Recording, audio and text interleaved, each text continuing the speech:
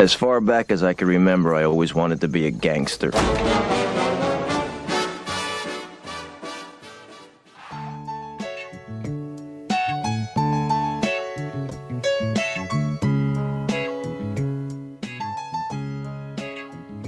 Welcome to Chicago, where the fire serve cold, but the Wolves and the Hawks never shiver in the snow. The Bulls keep it running, the Sox run the South, the Cubs run the North, but the Bears run the house. True Chicago sports fans got their ears to the street. Any team make a move and they never skip a beat. And in this house, this is where we be. Welcome to the show with E-Rock and Big Z. Welcome to Chicago. Coming from the True Chicago Sports Fan Cave, this is the TCSF podcast with E-Rock and Big Z. You know it, baby. He's back again. Got more comebacks than Jordan.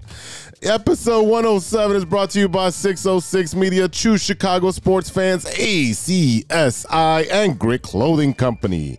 Don't forget to go to gritclothingco.com and get your official TCSF podcast t-shirts. Search for keyword True Chicago and use our promo code TrueFan15 for 15% off your entire order. That is TrueFan15. Go and get your official TCSF shirts now. Ahora. As always, I am Big Z, and I'm here with my boy E-Rock. What up, E? What's up, Z? What's up, ladies and gentlemen? Welcome to the show. If you are a first-timer or a long-timer, please remember to hit that subscribe button, that notify button, and go ahead and give us a review on your listening app of choice. You can find us on Facebook at True Chicago Fans. You can follow us on Twitter at True Chi Fans and on IG at True Chicago Sports Fans. And don't forget, you can support the show with a monthly subscription at anchor.fm/True Chicago Sports Fans. Go on over there and click on support, and you can subscribe for as low as 99 cents a month. Look, do you like the show? I do. Are you a fan? I am. Then tell your friends, and they will tell their friends, and we can all be friends. If you enjoy the content, ladies and gentlemen, share it with your friends, your family, your neighbors, your loved ones, your coworkers, anyone who is like-minded, who is a sports fan, who likes to hear funny shit, because we do that too. Mm-hmm. We got a lot of cool stuff coming up, so share it. This is the time right now that you need to be letting people know about what we got going on, especially if you enjoy it. Let other people enjoy it as well. Z, what's up, man? It's been a while. How you been? It's been a while. Oh, man, it's been great, man. I'll tell you, I'm staying busy. I'm trying to not be in the house and binge, Dawson's Creek or nothing like that. But I'm literally trying to stay busy. It's a countdown right now. It's a countdown till I turn myself in for my 10-month sentence. Oh, my God. Society calls it the school year. But it is a countdown, and I think it's like the 19th or something that I got to go in. But I got time to do some stuff. So let me start with the most recent. Yesterday, I know we're recording on Sunday, but I went to Saturday's White Sox game. We honored Minnie Minoso with the unveiling of his Hall of Fame plaque at the U.S. Cellular, the Guaranteed Rate. Jesus Christ, they changed their names just like for underwear. I was able to secure one, which is awesome, and I showed you a little bit off air. You know, they got the plaque, and you're able to secure one. So I got the little monuments now in my office going. It looks pretty cool, and they also released a limited edition bobblehead of the Cuban Comet. And your boy had to get one of 1,500, I believe it is. Yeah, 1,500. So I got number 1296 out of 1,500. It has a little National Baseball Hall of Fame plaque on there. It's got a comet rising up, and he's got his hands up, and he's standing in front of Cooperstown. So yeah, I just had to get it. If you didn't listen to my episode last week, go listen to that, and you'll understand why I have such an affection for Minnie Minoso. It just gave me goosebumps to be there to see his family, his widow, his son, and the White Sox did it right by celebrating. And his where they put the pinwheels up on the back scoreboard. You know how they're like your electronic pinwheels. Yeah, absolutely. Okay, so they put his name, Minnie, and then the middle one had the number 9, so it's spelled Minnie with number 9. So, like, the whole day was all about Minnie trivia on the board. Everything was just amazing, man. I mean, I don't know if every Chicago fan out there, especially Cubs fans who don't necessarily pay attention to Chicago White Sox or the background of Chicago White Sox, you have to understand how influential this guy Minnie Minoso was to not only the White Sox but MLB in general. Being a black player coming into the league, at a time when that just wasn't a thing, right? We talk about the history of the Cubs, we talk about Jackie Robinson, we talk about all this, but Minnie Minoso was in that same class of player where they had to break some barriers, and especially with a team like the White Sox, who has such a great Cuban pipeline and has such a relationship with players from Cuba. This is a very important and phenomenal moment in the history of the White Sox and the history of MLB in general. Yeah, again, go listen to that episode. I know usually, we have episodes and you don't want to listen to old news, but me going back and talking about how influential Minnie Minoso was to me, how nice he was to me, and I just became a fan of his because I didn't know much of it. So until I met him, then I had to research everything, and then I just, like, every time he was in the ballpark, I had to go see him, shake his hand, and have a good time with him. But the White Sox celebrated him and did him right. Absolutely.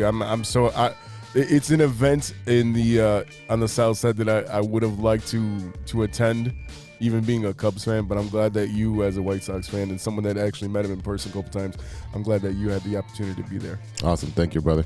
Also, man, I've been busy. This past Thursday, I went to one of those trampoline places. Those jumperine step. Let me just tell you, this 40-plus-year-old man should not be doing that type of shit, man. And I know he's laughing his ass off because he knows I'm fucking sore. Listen, I could just imagine you jumping up and going, ow, ow, ow, ow.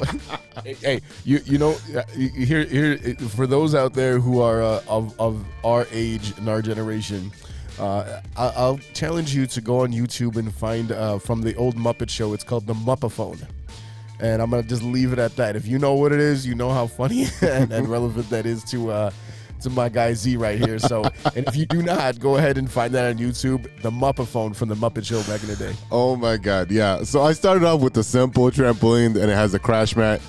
I could not get my timing down to do a backflip. I guess I got scared. I was like, what am I doing? I'm like, I should be able to do this. And I would get to the last point where I could jump, and I would jump straight up instead of jumping out and into the crash mat. I just couldn't get it. I don't know why. I had a mental block. I know why. Why?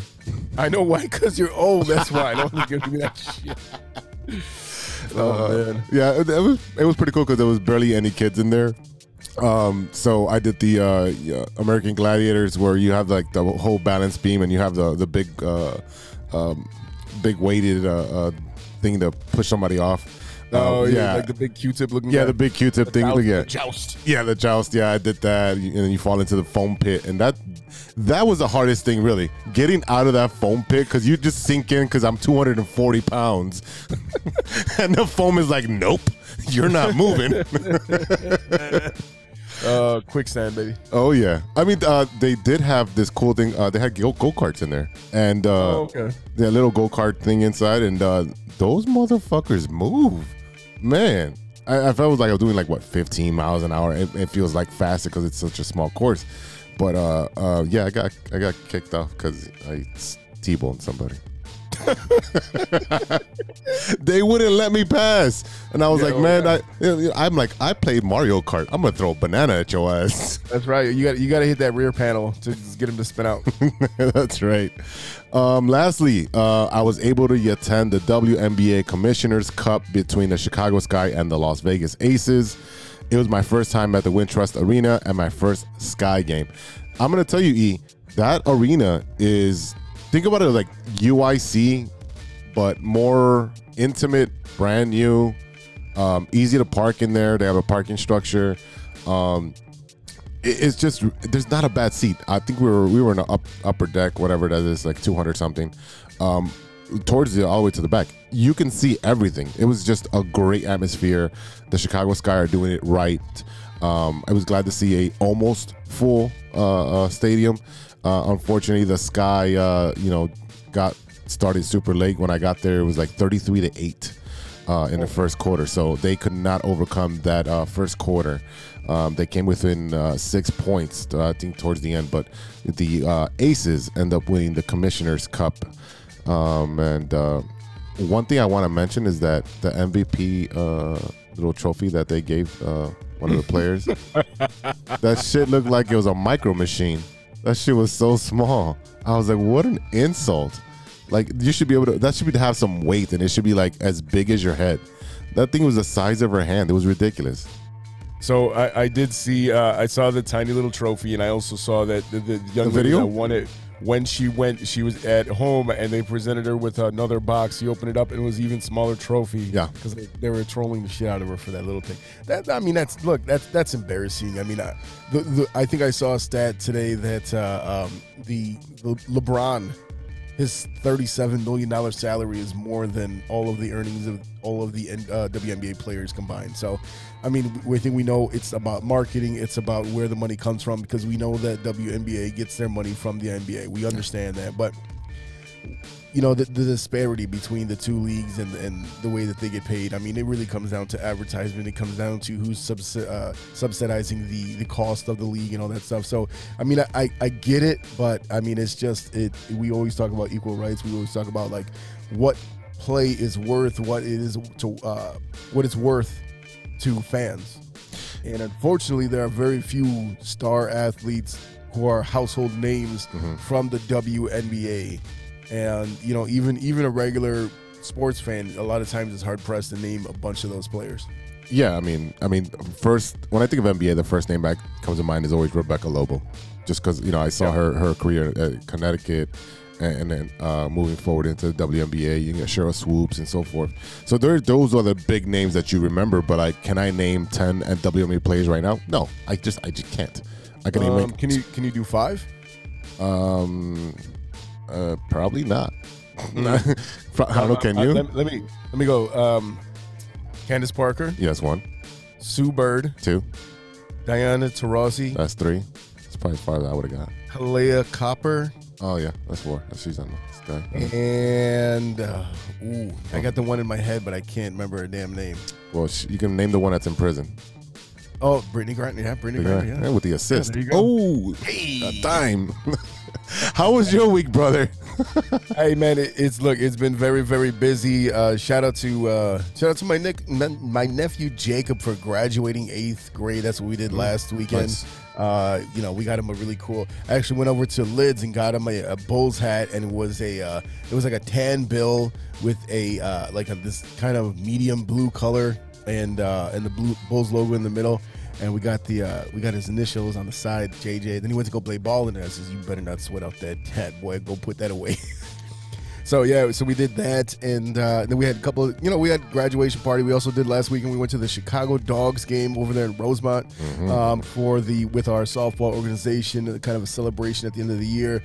We got to go on the field and play catch a little bit, and I'm gonna tell you what. That field, I hate. I'm one of these people that I always have to have shoes on. John Claus, whether it's, gym shoes, whatever it is. And that field is so soft. Really? I was like, man, it was like walking on carpet. And I was like, man, I actually want to take off my shoes and run barefoot through this joint, but they would have kicked me out. But it was a hot day. It was one of them hot days where, like, as soon as you get a beer, like, it's hot after the first sip. It's like you turned around. You turned around from the concession. Oh shit, it's hot already. Yeah. It was, and there's no shade there too. And it was funny because even in the advertisement when they were telling the parents, "Hey, get your tickets," they're like, "Just so you know, there is very little shade here." And it reminded me a lot of how hot it was in St. Louis. St. Louis was a little bit more muggy, but it was pretty hot. But we had a good time. Have you been out to that stadium at Impact Field to go see a Dogs game? No, but I'm probably gonna make it a staple for me to go because I got 2 weeks left. So I'm trying to cram everything within the next 2 weeks of doing all that stuff. Starve Rock. I did the Jumporine. Yeah, I did a lot. So I want to get everything done so that way I can buckle down during the 10-month sentence. Well, I mean, it is a good time, and it's not real expensive. You know what I mean? So I'm sure we can do a show trip out there. We also went a couple nights ago. We went to go see the Athletes Unlimited softball in Rosemont, right next to Impact Field over there, and that is the league for their softball right now. It used to be the Chicago Bandits home field, but what it is now, they have a program called Athletes Unlimited, and what they do, it's very interesting. So they have enough players rostered for 4 separate teams, and what they do is every weekend they do a tournament. They'll do a brand new draft, and based on how your team performs in an individual inning, if you hit a home run, so things like that, you get points, individual points, and at the end of the game, at the end of the season, whatever player has the most points wins the MVP and things like that. So what it is you got, like, I think it was like a blue team, a yellow team, orange and purple, and like blue and purple will play each other.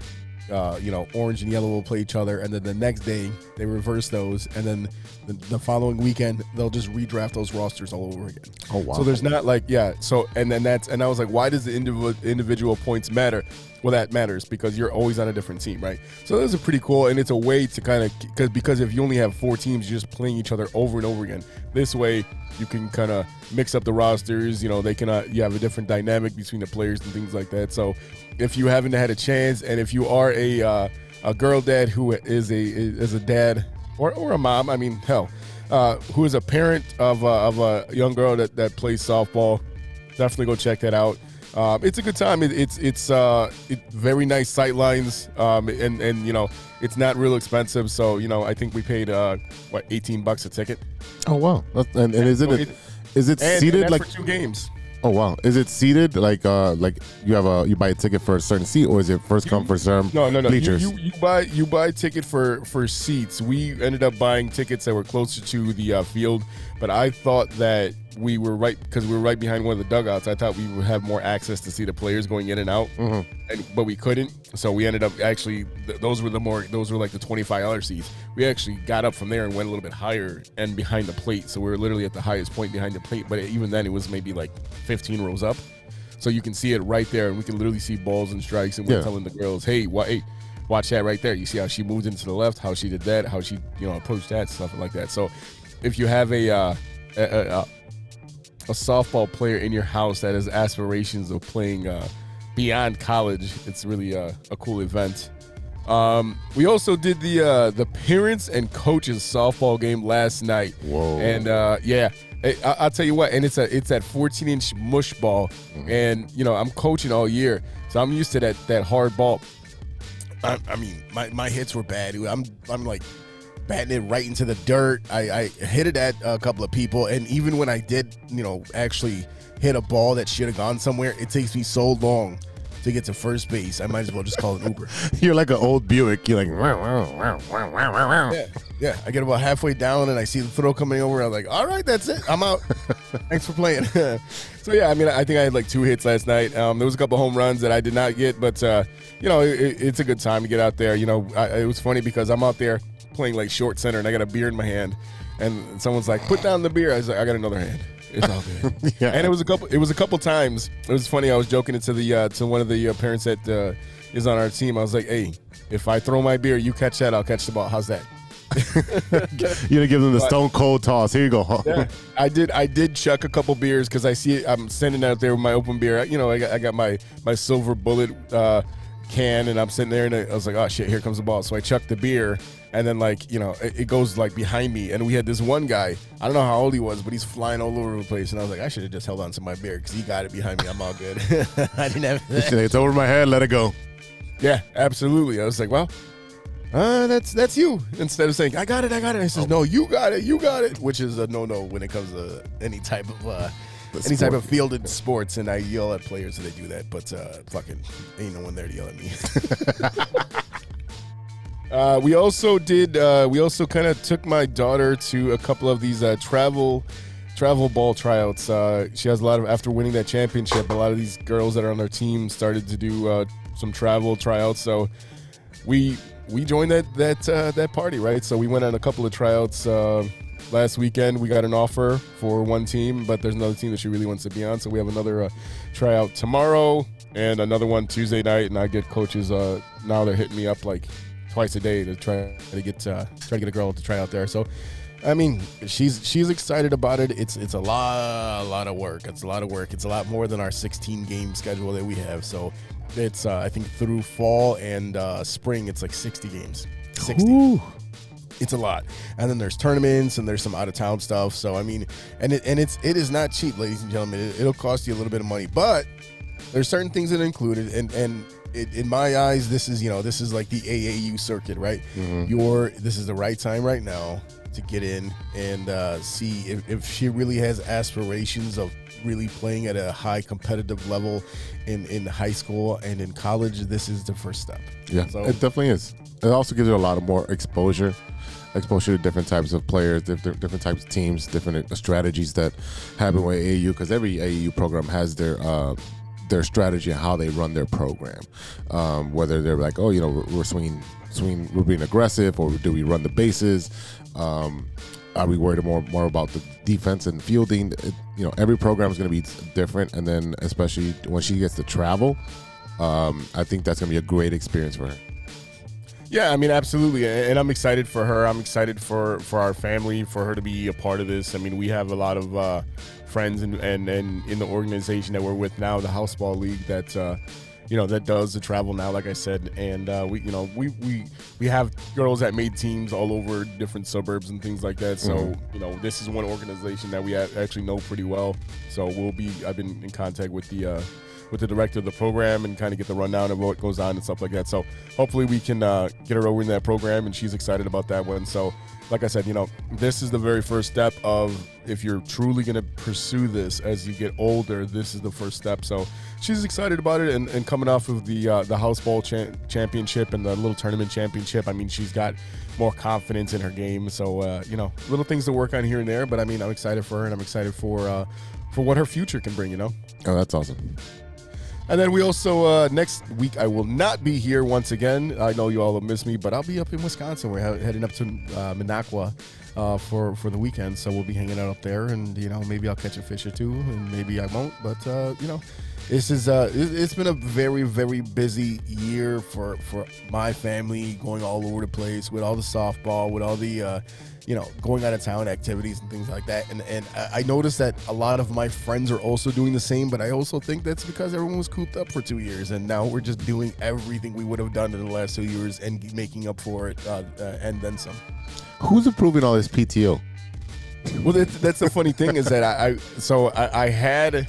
at the end of it, right? That's all I got, right? And the funny thing is that I'm talking to the director of that program, and like I said, I know families that have done travel for years, and I'm like, how do these guys get all this PTO? They're always out of town. Like, how does that work? Are you on the road during the 7th inning stretch, like over there trying to sell vacuum cleaners to a fucking housewife in Tennessee? Like, what's going on here?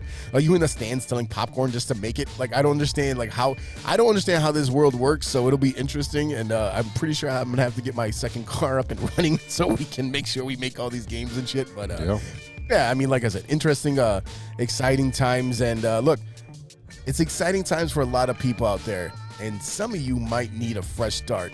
So let me tell you about a great opportunity with our friends over at ACSI. With over 50 expert technicians in the Chicagoland area, ACSI offers a one-stop shop for telecom wiring. Whether residential cable installation, fibers to the home, or commercial structured cable wiring, ACSI is a proud partner of Comcast and Astound, powered by RCN. Fans, let me tell you the most impressive thing about ACSI.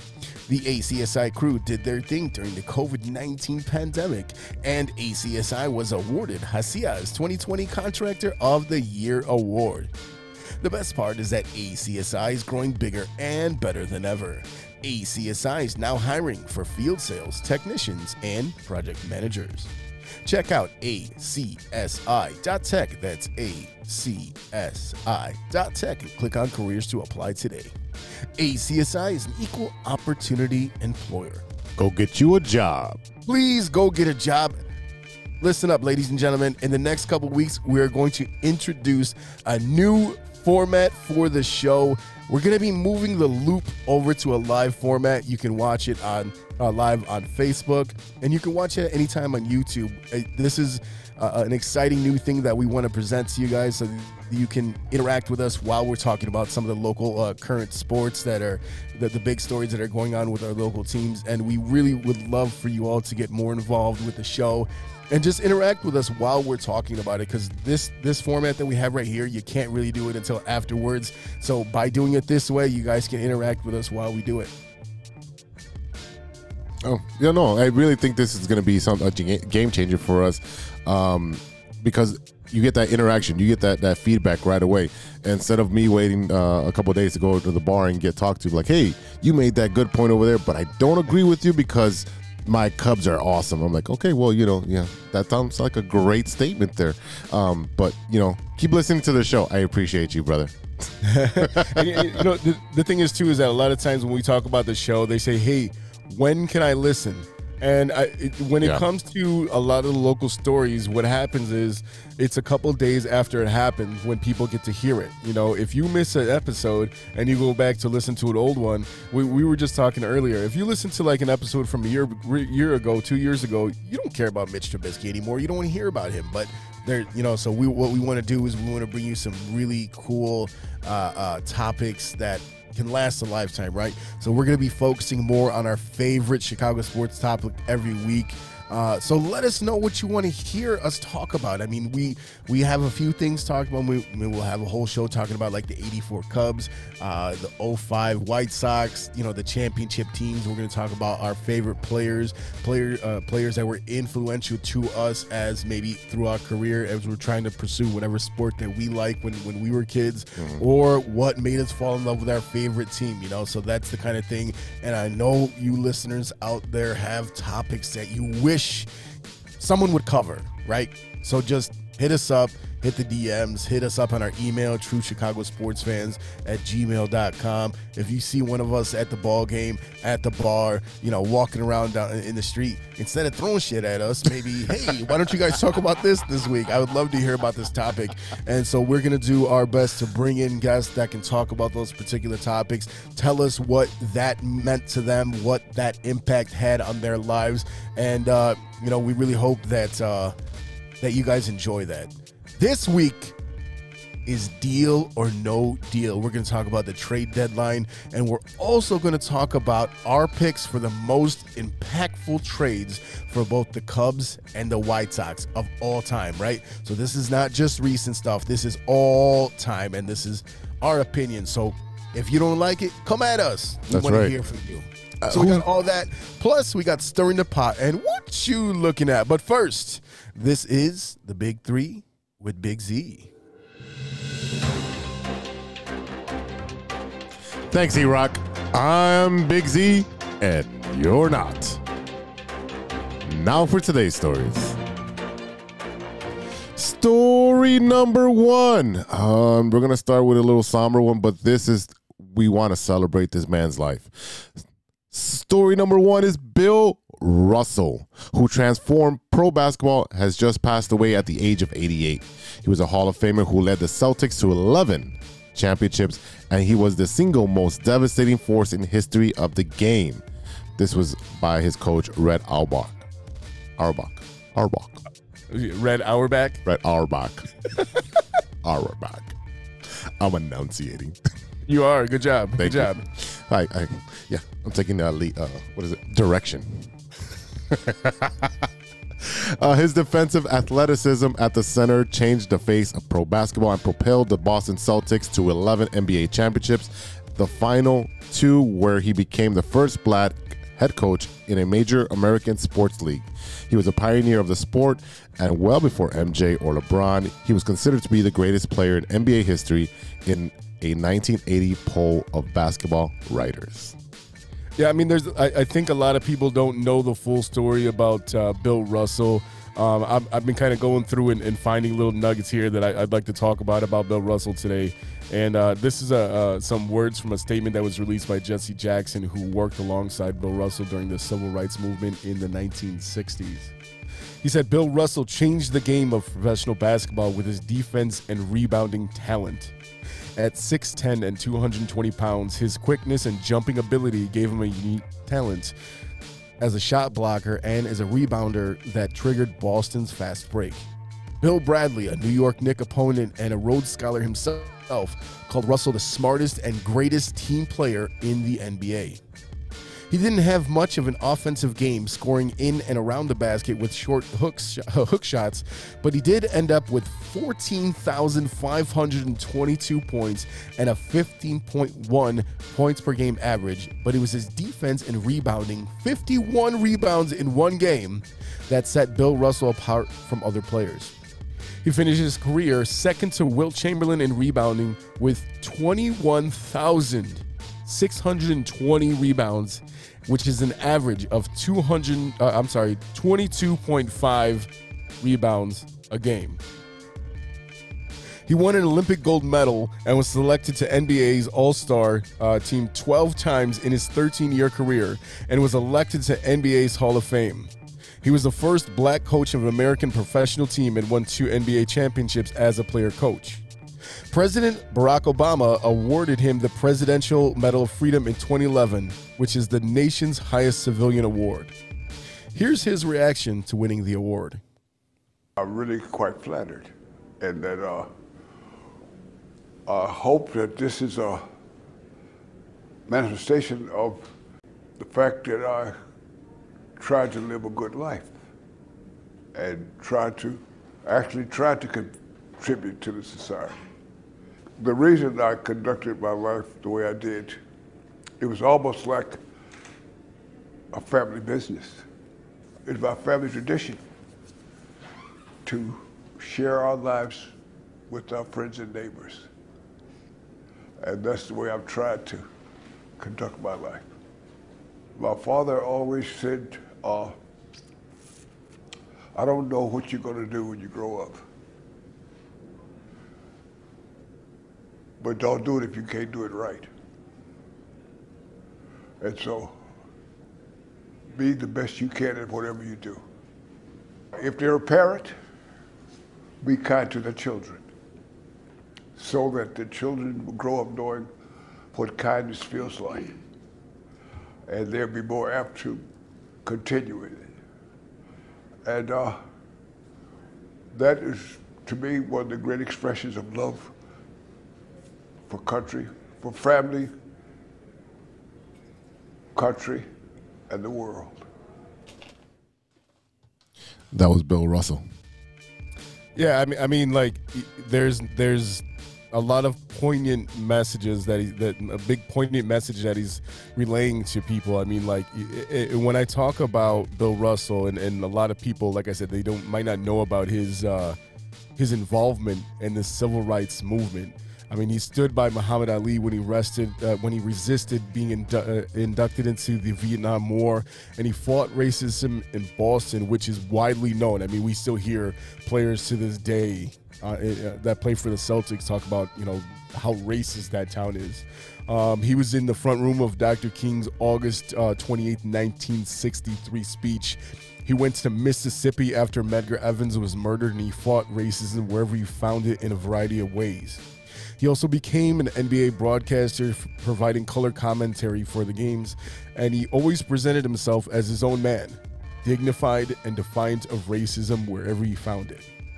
His outstanding life, not just his NBA career, made Bill Russell such an icon among American sports heroes. As is often said at the grassroots, they don't make them like that anymore. They sure don't make him like that. Every time this man spoke, it's with class, and when he spoke, everyone listened. And obviously, you can see from what we just mentioned, the man lived and also gave, and he gave a lot. To be the head coach of the Boston Celtics, and like you said, it being somewhat of a racist town. You hear that from MLB players, you hear it from NBA players, you hear it from NFL players, and it doesn't change. So, I mean, can you imagine going to a game where it is predominantly white fans showing up, and you're the first black coach of any organization? Can you imagine the shit they were saying to him? I mean, you know what the first thing that I think of is Jackie Robinson, and funny enough, I was just discussing the movie 42 with someone there. Says, have you ever seen that? I says, I've seen it about 10 times. And you know, I mean, I talk about the fact that I'm technically half black, right? I mean, my dad is Jamaican. He's not very dark skinned, but he is black. Mm-hmm.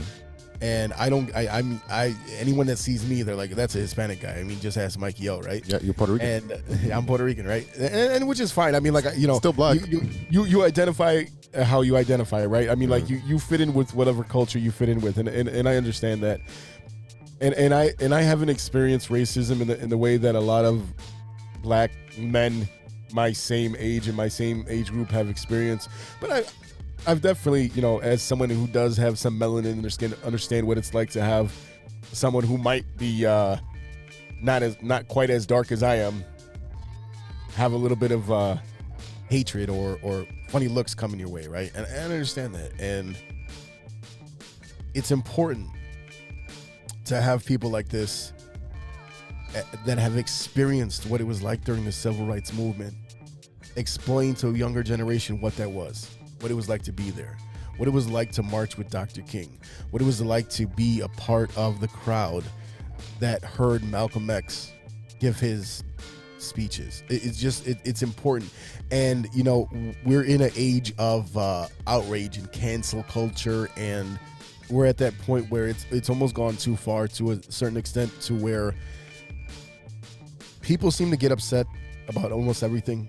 And I think we need to dial that back a bit, because what's happening is that we're not taking the really important issues as seriously as we should, because people are just pushing back. Oh, it's just cancel culture. And when it's really could be a significant thing. And the shame of it all is that you have incidents like what happened with Jussie Smollett that actually push back on that and give those who say it's a false narrative, it gives them a real narrative to say this is bullshit. It doesn't happen in this day and age, and we both know that's not true. Yeah, I mean, if you've been paying attention to the world, you know that racism is alive and thriving right now, because it's well out there, and people are not afraid to hide that anymore. It's just it's wild, because, like, I agree with you. Like, you know, you have the cancel culture, and in a way, like, we do got to dial it back. We definitely do. Just because your feelings are hurt doesn't mean you should go and cancel whatever the issue is. Like, oh, my fries are cold, so I'm gonna go yell at the worker who's been working a 12-hour shift getting paid minimum wage. You know what? All you got to do is say, hey, my fries are cold, can I get another one? You don't have to put it on social media and be a dickhead about it just because you need attention, because you need likes, because you want that notoriety. Fuck you and your fries. I can't stand that. You know what it is that, you know, like I said, there's a lot of fake activism going on right now, and the thing is like people just want to be heard, and I get it, because we just like everyone else, we're over here on a platform. We want to be heard. We want people to understand where we're coming from, but we also just want to come on this show and mess around and talk about sports and make you laugh, right? But when it comes to something like this, and especially when it comes to an iconic figure such as Bill Russell, someone who's part of that movement, someone who fought racism every chance he got, I mean, it's important to recognize what he meant to people, what he meant to that culture, what he meant to that movement. And I don't think he gets recognized as much for that anymore. And I also think that, you know, when we go down the line, when you look at guys like Colin Kaepernick, where at the time he was ostracized for what he was doing, but now everyone's like, well, maybe he was right. Well, yeah, maybe he was right. We still see it day to day. So I think really the point that I would like to get across when I'm talking about this particular topic is be mindful of what you're seeing, what you're saying, what you're doing. Put it into context, what you're observing, and understand that it's not always a bad thing that you're seeing. You understand where it comes from, understand the context, and you know, it's very easy in the day and age of the internet, where we're just sitting there throwing around heroin and you know, as a slang term or whatever it was. You know, the whole thing with Josh Donaldson calling Tim Anderson Jackie, that's a very prime example of what I'm talking about. But I don't want everyone to sit there and close their eyes and close their minds and close their heart to the fact that it's still alive and well, despite the fact that there's some falsehoods out there about what the narrative really is. Yeah, that's a perfect example. And another good example is what I've shown the movie We Are the Titans in class. And I show it, and then you have the coach from whatever team that is that's playing Denzel Washington's team, and he hands him a banana. Or he throws a banana at him. Right. And the reaction on my students' faces is priceless because they're like, "Oh hell no!" They're like, "I would have done this and that," and I'm like, "Okay, but what are the repercussions of having that drastic of a reaction? Put yourself in his situation at that point of time, in that point of history. Right. If you would have reacted, you would have been in the wrong." It's a different culture. It's a different time, and it was completely wrong. I'm not saying it was right, but the way, if you would have reacted, you would have been seen as the savage, as the animal, the one that can't control their emotions. Oh, it's just a joke. No, motherfucker, it's racism. Yep. Yeah, and I mean, it's just hard to I feel like once Barack Obama became president of the United States, people are like, well, racism over. It doesn't work that way. It doesn't work that way. It never will. And just look, what we always talk, the thing that we say at the end of every show is to take care of each other, love each other, right?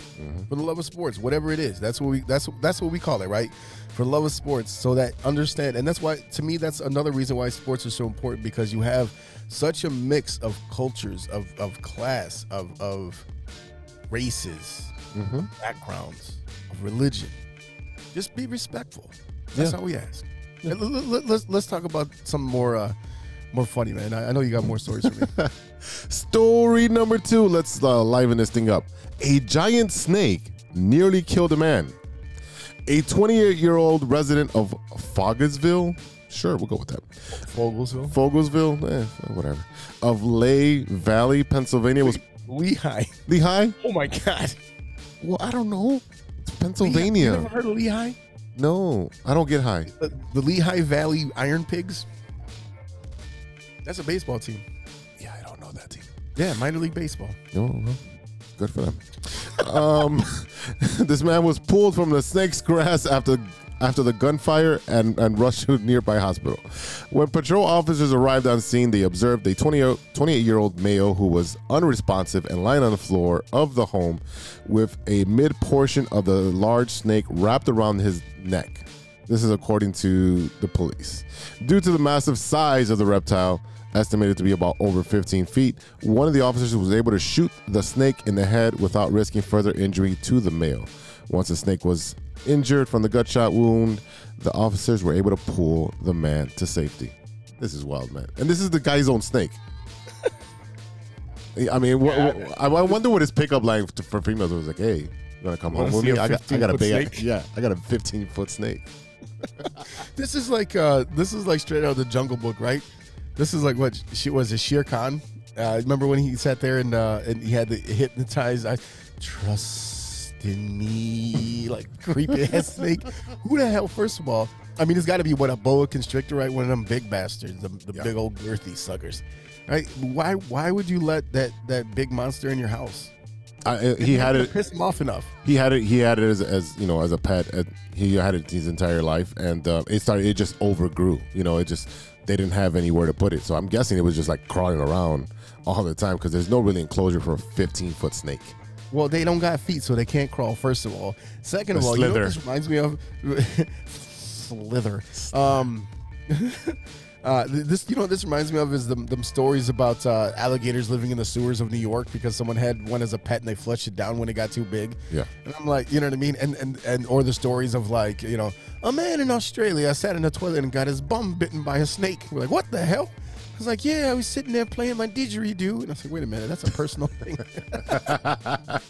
Is that what they call it down under? Didgeridoo? All the way. It's better than a skin flute. Ooh. That's music to someone's ears. Story number 3. And this is a follow-up to last week. because it got such a good reaction from everyone I posted on social media. Like everyone was like, "Hey man, this is not true, right?" And I'm like, "Yeah, it's true." Sorrow in Choco Taco Town after summer treat is discontinued. Yeah, the Choco Taco has been discontinued, ladies and gentlemen, and even a tech millionaire offered to buy it. A U.S. senator suggested that the government should force manufacturers to make it. I want my Choco Taco, damn it. But so far, Klondike isn't budging from his plan to discontinue the Choco Taco. They confirmed this past Tuesday that the summer treat is being pulled from the ice cream trucks, convenience stores, and grocery shops. So if you find it out there, stock up and let me know, because I'll go buy some. I'll tell you what, though, I had no idea that it was actually available outside of Taco Bell, because that's when I remember it first being available. It was their whole like, oh, this is our dessert, back when Burger King had like the Hershey's chocolate pies and all that stuff. But yeah, I mean, look, I'm willing to bet, and I've heard this from a few people that talked about when Hostess was talking about no Twinkies. longer making Twinkies, and all of a sudden, there was such a high demand, and even in what was that damn movie? Zombieland, when you had Woody Harrelson looking for the Twinkies, but is it a marketing ploy so they can bring them back in 3 or 4 months? Yeah, it's got to be. It's a huge company. They're a huge company. I don't think I've seen any reason why they would discontinue the product. I mean, it sounds like right now what's happening is getting a lot of buzz. The sales might have been down for the Choco Taco, and it sounds like this is something that they're just trying to do to get people interested in again. It's trying to bring back that nostalgia from the early Taco Bell days and have people go run out and buy them. Are you a Choco Taco guy? I couldn't tell you the last time I had one, and that's probably why they're doing it. I mean, I'll tell you what, though. I'm sure that there is a lot of folks out there that's the only kind of taco they've ever had. Wow. Take all the context you want in that one. Wow, that is a loaded one, ladies and gentlemen. Woo, yeah, that's a loaded Choco Taco, baby.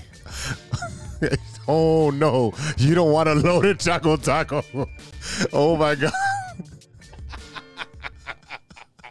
What's the matter, honey? Little extra cheese on the taco? Price check on Vegiclean. Aisle 5. That's Vegiclean. We got a customer down here with a full-on fallopian fungus. She's baking a loaf of bread, and I think it's sourdough. I always know that I made it funny when Z bust out that high pitch. Because I can picture this shit. Oh, man. Little cheese on that taco, huh?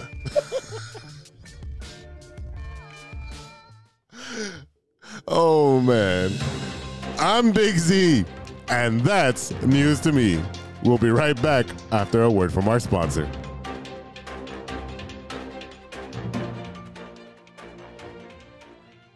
We all know that 2020 was no joke, and with an ever-changing world climate, many people are looking for a new opportunity. Guys, are you looking for a career that rewards effort and makes you feel valued as a team member? Let me tell you a little about our friends at ACSI. ACSI is a certified RCN business agent. They provide the same RCN services with a personalized touch. Their sales and technician teams work hand in hand, ensuring your experience will be smooth and pleasant. Gone are the days of being transferred from one person to the next. At ACSI, they handle everything from start to finish.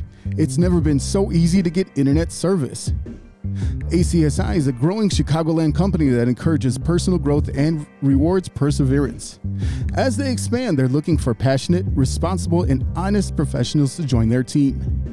A career with ACSI means you will be part of a hardworking, flexible, and dynamic team that is a leader in the installation of cable and internet services in the Chicagoland area. Best of all, ACSI was awarded Hacia's 2020 Contractor of the Year Award. Are you ready to grow with a local Chicago company on the rise? Check out acsi.tech and click on careers to get started. That's acsi.tech and click on careers. Welcome back to the TCSF podcast with E-Rock and Big Z. Oh, yeah. This is The Bottom Line. And that's the bottom line.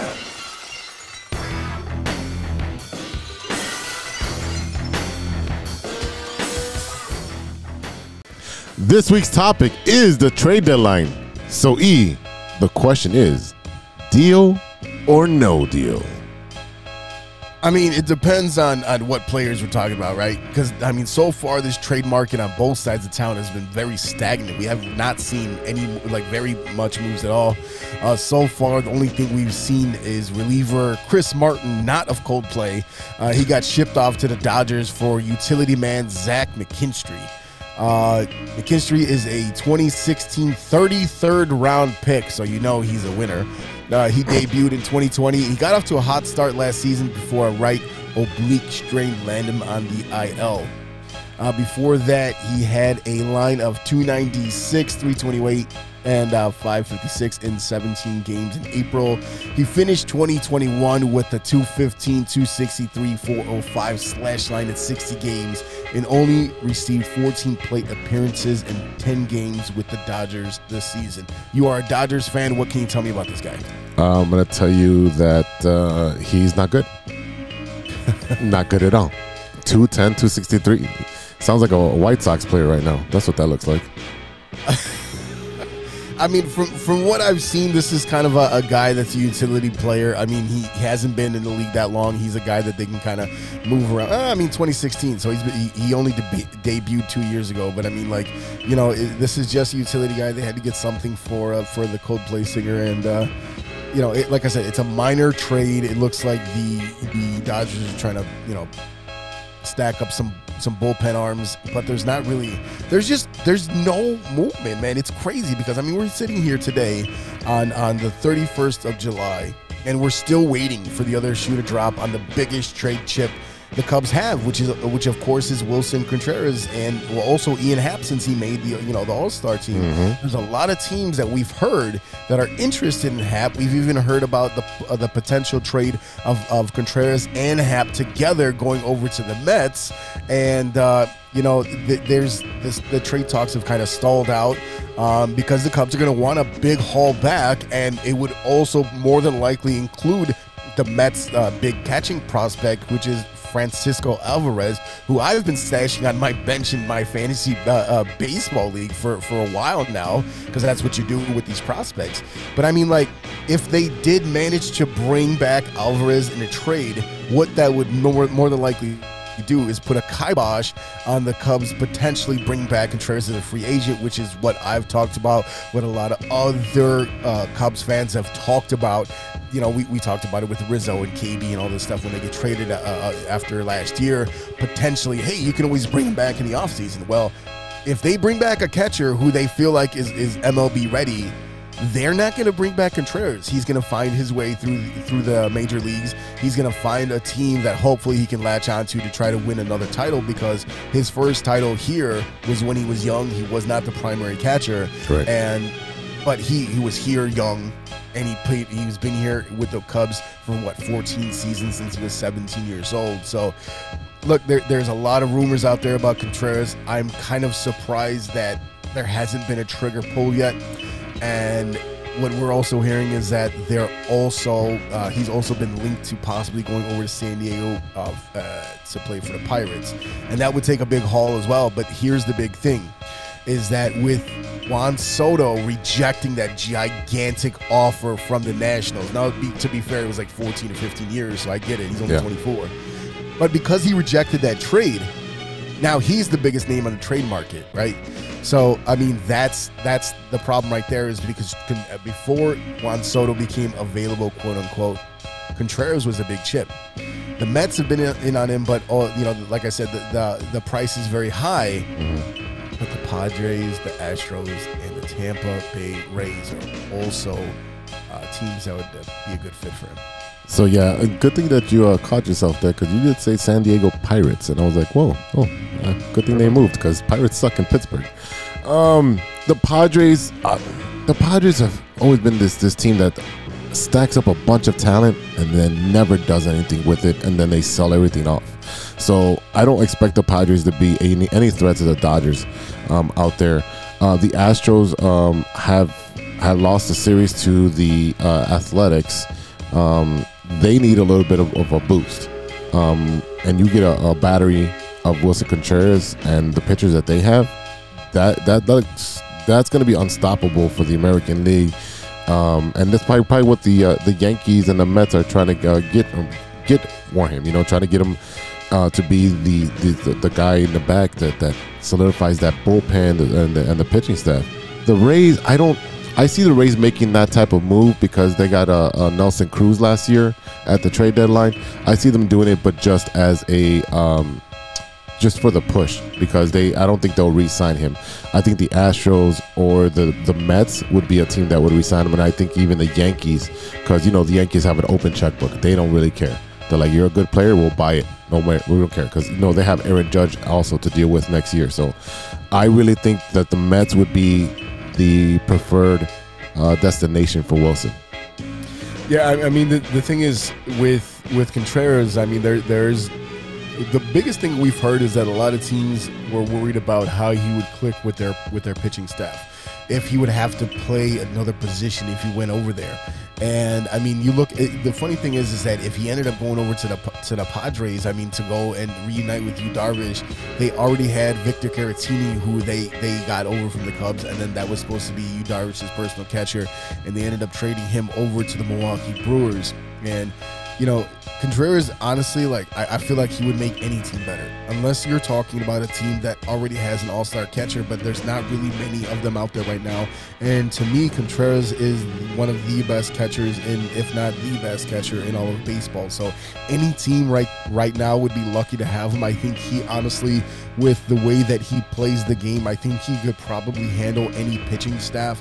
But I think the concern is that he might rub people the wrong way with the way that he reacts to things, the way that his attitude is. But again, that's what I love the most about him. I will argue this to the day that I die. He is the Cubs version of Yadier Molina. I still think that he has value to the team because I'm not sure what kind of haul that they're going to be able to get back from him. And I'm wondering if they don't end up trading him, which I just honestly at this point I do not know if he's going to be on the move or not. I almost see a move of Ian Happ being more likely, just because you're not necessarily going to get back what you want from a trade of Wilson Contreras. So if they don't end up trading him, I would be very surprised if they don't do whatever they can to find a way to extend him. Yeah, You can't lose him for nothing. no, definitely, and that's always been like a theme with Chicago teams, that they overvalue their players or overvalue their prospects. This time, this guy lives up to the hype. He's actually a really good person. He's actually a really good baseball player. He cements your pitching staff. He's a great pickoff artist. He'll get you off at first or third, and at second. But getting people out at first and third when they're slipping, he's a master at that. So why wouldn't you want him on the team? Because he's a little I don't want to say arrogant, but I'm saying he knows what he's doing. He's proud of his accomplishments, and he's one of those guys that's like, okay, I came here to do the work. Why ain't you do the work? I don't even think it's that. I don't think he's arrogant at all. I think he's fiery. Like he's excited to come to the ballpark every day, play baseball. I think every day that he wakes up and he realizes that I'm a Major League Baseball player. I get to come out here and play the game that I love, a kid's game, every single day. Right. I mean, I think there's a lot of guys out there that really take that for granted. They forget the days of Little League where, Billy over there kind of sucks, but he just loves being here every day.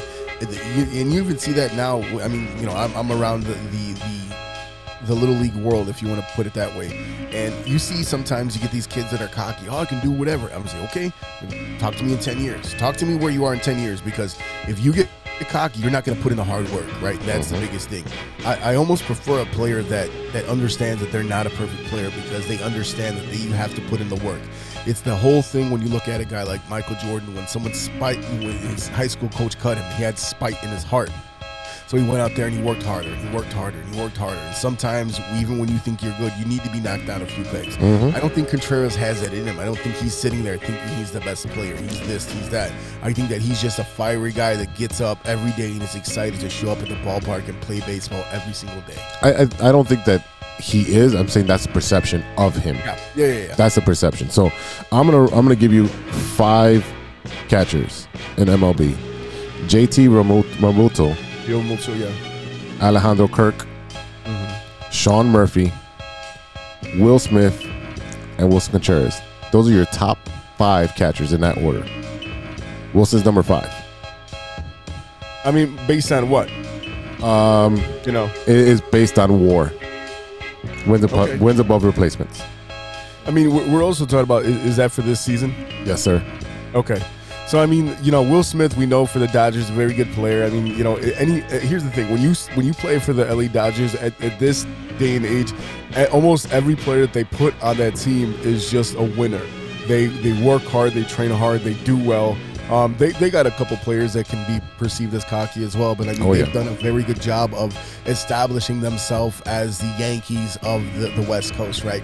They make sure that they always have players available. They make sure that they're contenders every year, no matter how many times the Rockies want to add guys inexplicably like Bryant.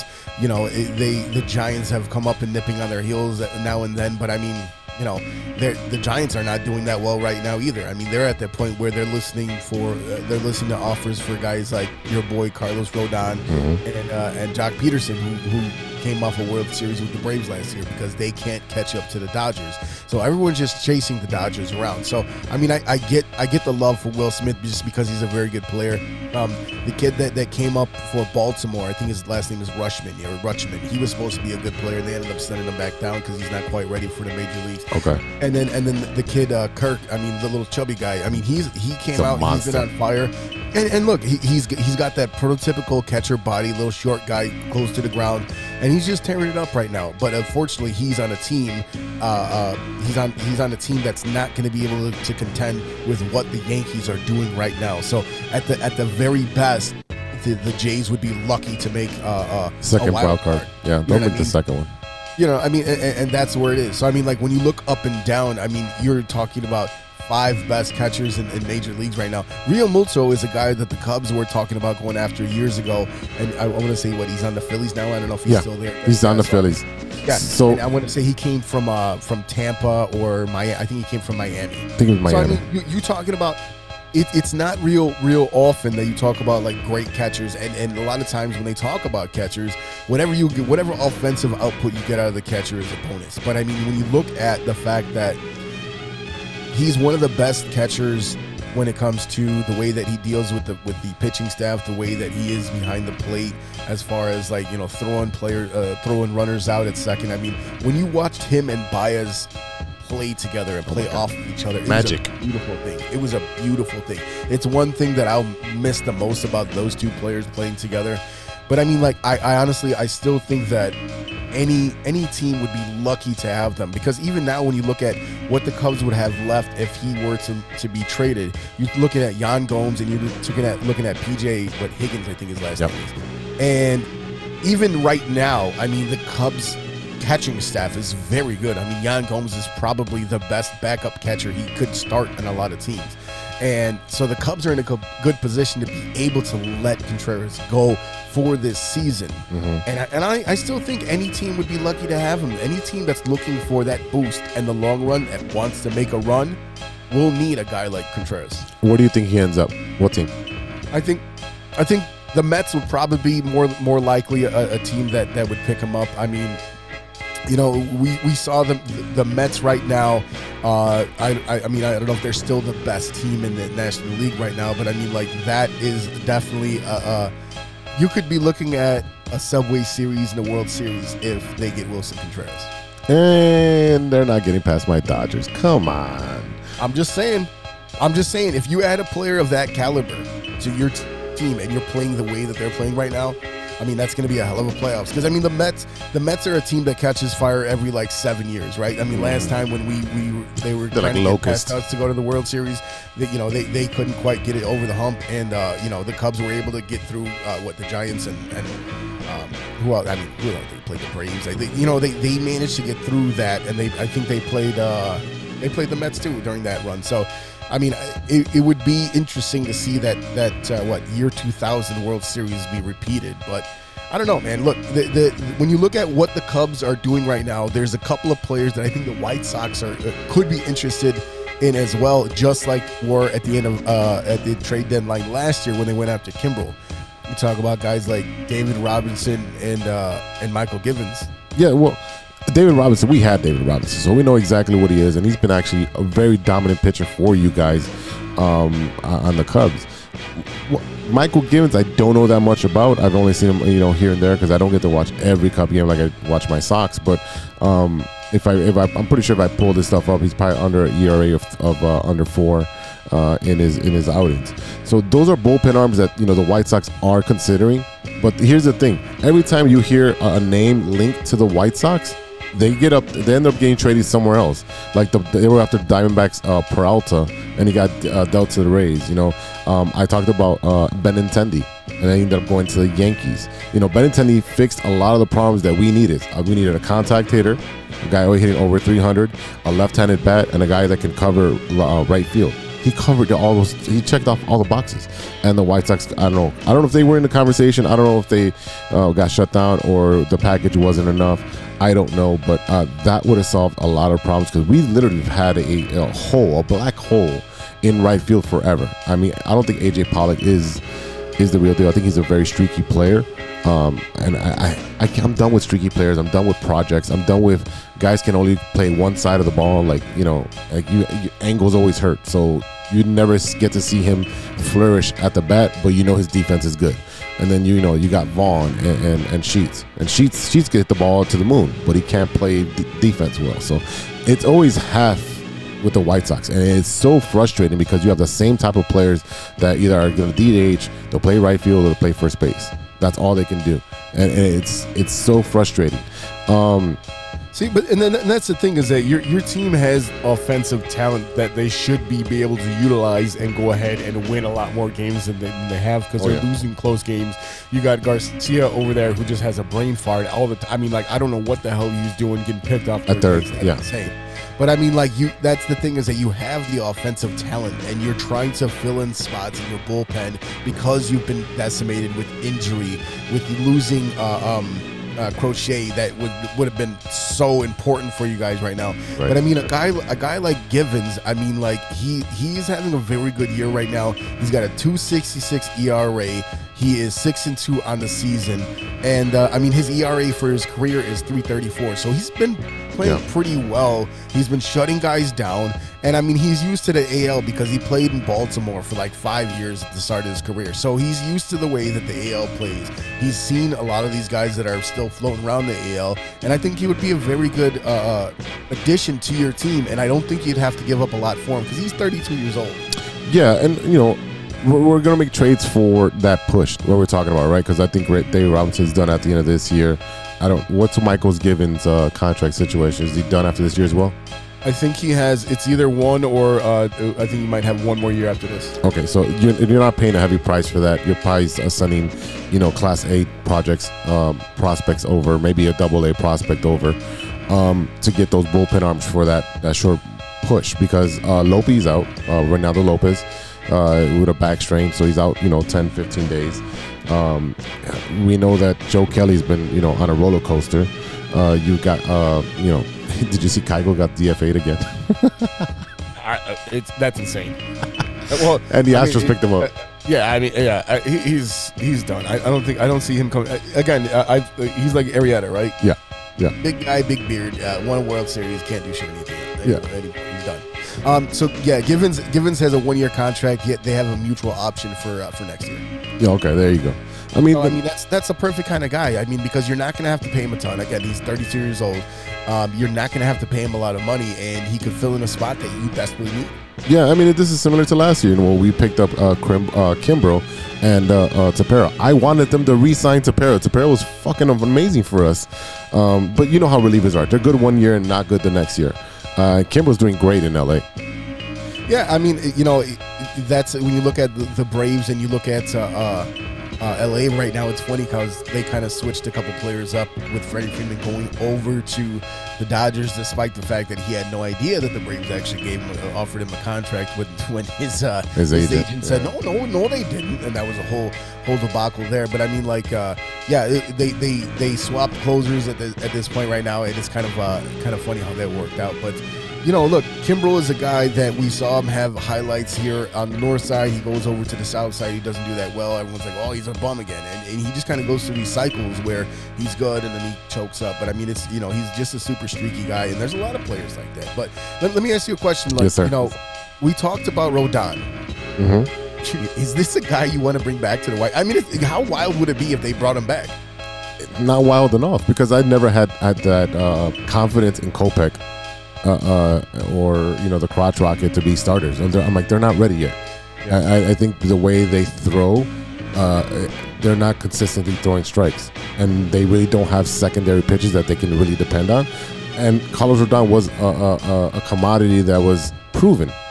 Yeah, he got paid. Well, that's what happens with baseball. It's based on your past performance. So again, he's a good pitcher. I would love to have him back. I don't know what it would take to get him back, because he does have an opt-out this year. And then there's other rumors from John Heyman, take that with a grain of salt. It's Rodon and Jock Peterson. I'm just saying, because Ozzie wants to whoop his ass.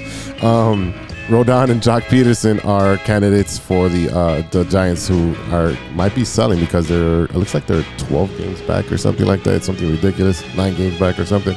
So, I mean, the White Sox have had a hard-on for Peterson for fucking 5-6 years at this point. He's great in the playoffs. He does that small sample size where he can get hot and he'll carry your team. He did that for the Dodgers, winning a championship.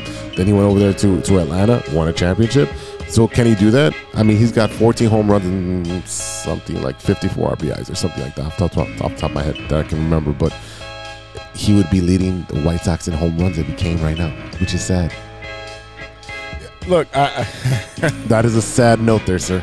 It is. I mean, and you guys out there know that, yes, I'm a Cubs fan, but I've been rooting silently, but rooting for the White Sox to do well, because it's exciting when there is good baseball in Chicago. It's important for MLB to have baseball be good in Chicago, because we have one of the most rabid fan bases in all of Major League Baseball. Yes, the Dodgers won the World Series, but they're a couple years ago, but you don't see their fans getting as excited. Even Atlanta, I mean, like, they don't get excited the way that like the Cubs fans and the Sox fans get excited for baseball.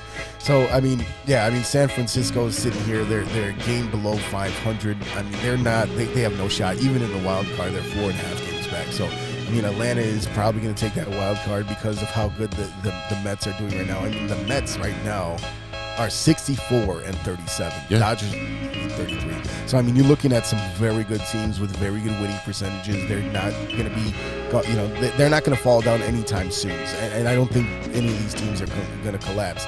I think a kind of a disappointment when you look up and down is probably Philadelphia with the players that they added. They're 55-47 right now. So I mean, that's an interesting team right there, because they're not going to add anyone, and they're kind of floating around there. And you look at a team like San Diego who's trailing the Dodgers by like 9 games. So they're sitting there and they're still trying to fight for a wild card with all the players that they've added on that team. So it'll be interesting to see what's going to happen with this trade deadline market, because we're getting real close here, and we got to see what's going to happen with the White Sox, if they're going to be buyers, if they're going to actually make some aggressive moves, because like you said, Benintendi didn't come over. There are players out there that I think White Sox fans were hoping were going to come over to the south side, and they did not. So, I don't know. I mean, like, is Peterson a guy you would like on the White Sox? You know what? I think he's a better option than Engel. He's a better option than Larry. I think fielding. Let me tell you something. I'm a better option than Larry. Whoa, those hips lie. I'm telling you right now. He's frustrating, man, and I don't even pay attention to him. He's just frustrating. Yeah, and he was benched for a couple of days. He played today because today's on Sunday. He puts out his you got Lewis, who puts out his bullshit lineup on Sundays because he doesn't know what the hell's going on. But a couple little side notes: the White Sox and the Yankees are expressing interest in former Cubs and White Sox pitcher Jose Quintana. Whoa. Yeah, so I mean, Quintana has always been a pitcher that eats innings, and unfortunately, he did not have a good run on the north side.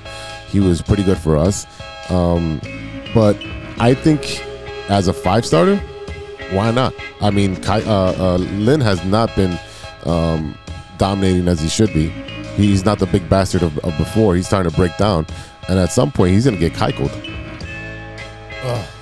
That's a sad story right there, because I mean, like, it's funny because I just like a lot of other Cubs fans, just like a lot of other baseball fans in Chicago, talked about the White Sox taking the Chicago Cubs model as to how to build your team. But look, if you're gonna have to go after Q, I would be very interested in the reaction of not only Cubs fans but Sox fans. Give me a roll down over Q. Yeah, absolutely. Ladies and gentlemen, let's take a pause for the cause, and we come back. We're going to talk about the most impactful trades all time for both the Cubs and the White Sox. Stay tuned. We all know that 2020 was no joke, and with an ever-changing world climate, many people are looking for a new opportunity. Guys, are you looking for a career that rewards effort and makes you feel valued as a team member? Let me tell you a little about our friends at ACSI. ACSI is a certified RCN business agent. They provide the same RCN services with a personalized touch. Their sales and technician teams work hand in hand, ensuring your experience will be smooth and pleasant. Gone are the days of being transferred from one person to the next. At ACSI, they handle everything from start to finish. It's never been so easy to get internet service. ACSI is a growing Chicagoland company that encourages personal growth and rewards perseverance. As they expand, they're looking for passionate, responsible, and honest professionals to join their team. A career with ACSI means you'll be part of a hardworking, flexible, and dynamic team that is a leader in the installation of cable and internet services in the Chicagoland area. Best of all, ACSI was awarded Hacias 2020 Contractor of the Year Award. Are you ready to grow with a local Chicago company on the rise? Check out acsi.tech and click on careers to get started. That's acsi.tech and click on careers. Welcome back to the TCSF podcast with E-Rock and Big Z. Yes, sir. All right, man. So this week, our topic is deal or no deal. We just finished talking about all the trade scenarios of the current teams. But I got a question for you, sir. What you got? What do you think? I want your opinion, not some knucklehead down the street, just you. What are the most 3 impactful trades of all time for your White Sox? So there's so many trades, and I mean, you want to go through the crates and stuff like that. I really stuck within the last 20 years. I'm gonna stick there because there's a lot of trades, and it's very how do you say it? What's that word? It's based on your perspective. You know, it's like however you feel about a player. But number 3, my number 3 trade with the White Sox from the Nationals got Lucas Giolito, Ronaldo Lopez, and Dane Dunning for Adam Eaton. I don't know what Rick Hahn said to the GM over there in Washington, but you talk about getting fucking fleeced. You got Lucas Giolito, a potential Cy Young Award winner. Lopez has been a great MLB player. Let's no knocking him. After he got his LASIK done, he's been great. Dane Dunning was a pretty good kid, and we flipped him for Lance Lynn. So you talk about getting pretty much 1, 2, 3 really good pitchers for Adam fucking Eaton. You know, it was a weird trade. What I remember about this at that time is, I mean, hell, this was all the way back in 2016 when this trade happened, and Giolito was in the national system. He was highly touted. He was supposed to be the ace of their staff, and he just really could never bring it together. And I know this for a fact because I kept him stashed on my Dynasty Baseball league, and every year he sucked ass. And then right when I traded him, I dropped him. I completely dropped him off my team, and then that's when he started kicking ass for the White Sox. So, I mean, what I'll say about Giolito is that obviously the White Sox won this trade, right, for what they got out of him, because what is Adam Eaton even doing right now? I mean, what is he hanging out with his kids? I don't know. In-N-Out Burger? I don't know. But not just that, but also taking one of the players, Dane Dunning. That guy was hilarious looking with his goggles, and he looked like he was cross-eyed. But I mean, like when they flipped him over to the Rangers for Lance Lynn, interesting to bring over 2 starters and a guy like Lopez, who did have his time in the starting lineup as rotation guy. But look, I think when you look at what Lopez has done for this team, being the long man, being able to come out of the bullpen when your starter didn't quite get it done, or when you had an injury or something like that. I mean, he's been very valuable to the team. Giolito has been up and down with the White Sox. I mean, he had a very good year last year, and so did Lance Lynn for that matter. Yeah. When they're talking about being in Cy Young contention. But yeah, I mean, like, absolutely, White Sox definitely won this trade by far. There we go. Number 2. The White Sox got from the Cubs Eloy Jimenez, Dylan Cease, Brian Fleet, infielder Matt Rose. The White Sox gave up Jose Quintana. This was July 13th of 2017. This deal might go down in history as the most beneficial to both sides? Probably not. Probably not, because Q did not live up to what he was doing on the south side. But they did make the playoffs with Q. So, I mean, right now we got Jimenez, who likes to play Spider-Man. I think he wants to be part of the Marvel Universe. And Dylan Cease has now become the ace of the White Sox staff.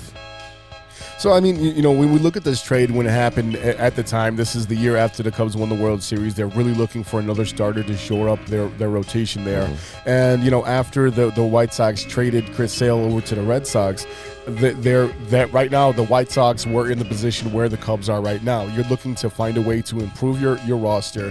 The Cubs were in a position to, like I said, shore up the rotation. And because the White Sox already traded Sale, Q was the best, your ace at the time. Mm-hmm. Yeah, your best pitcher. So I mean, I remember when the trade went down, I was actually doing a service call, and I was like, "Hey, the Cubs just got the White Sox best pitcher."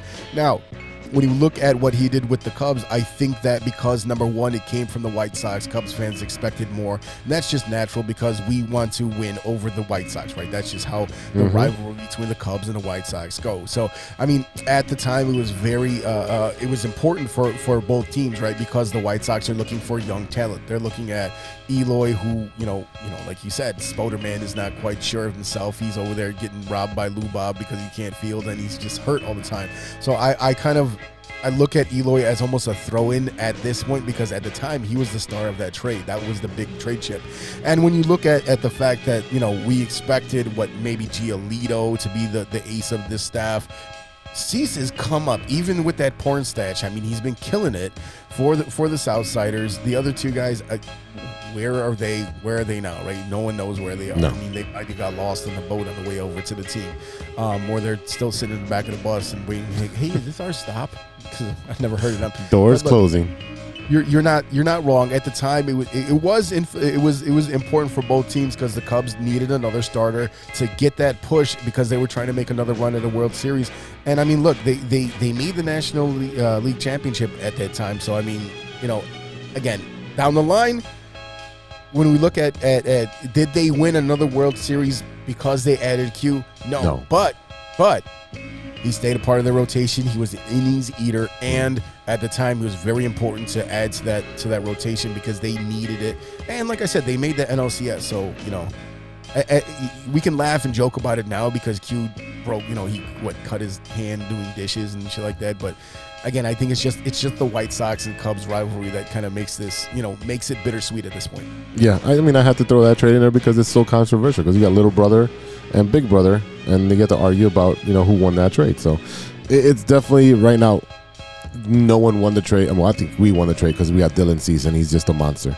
I mean, like you said, Eloy right now doesn't prove that he was the valued player that he's supposed to be. He can't stay on the field. You can't field your position well.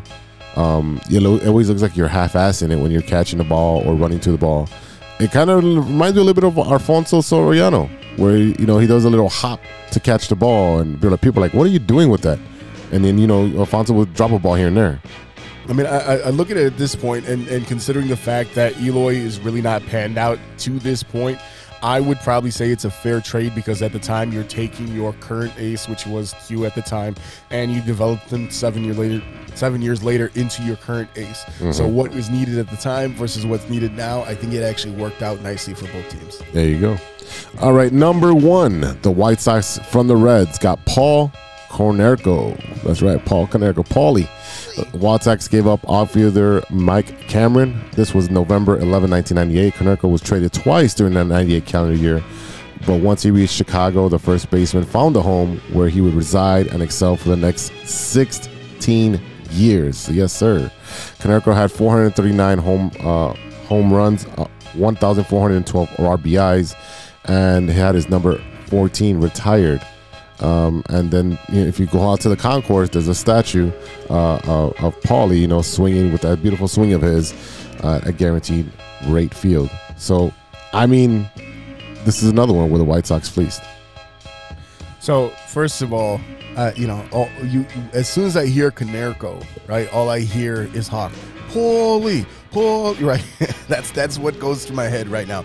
But I will say that you look at a guy like Konerko, who was a cornerstone for the team for so long. He was there when they won a World Series. He was there. He was a very important player.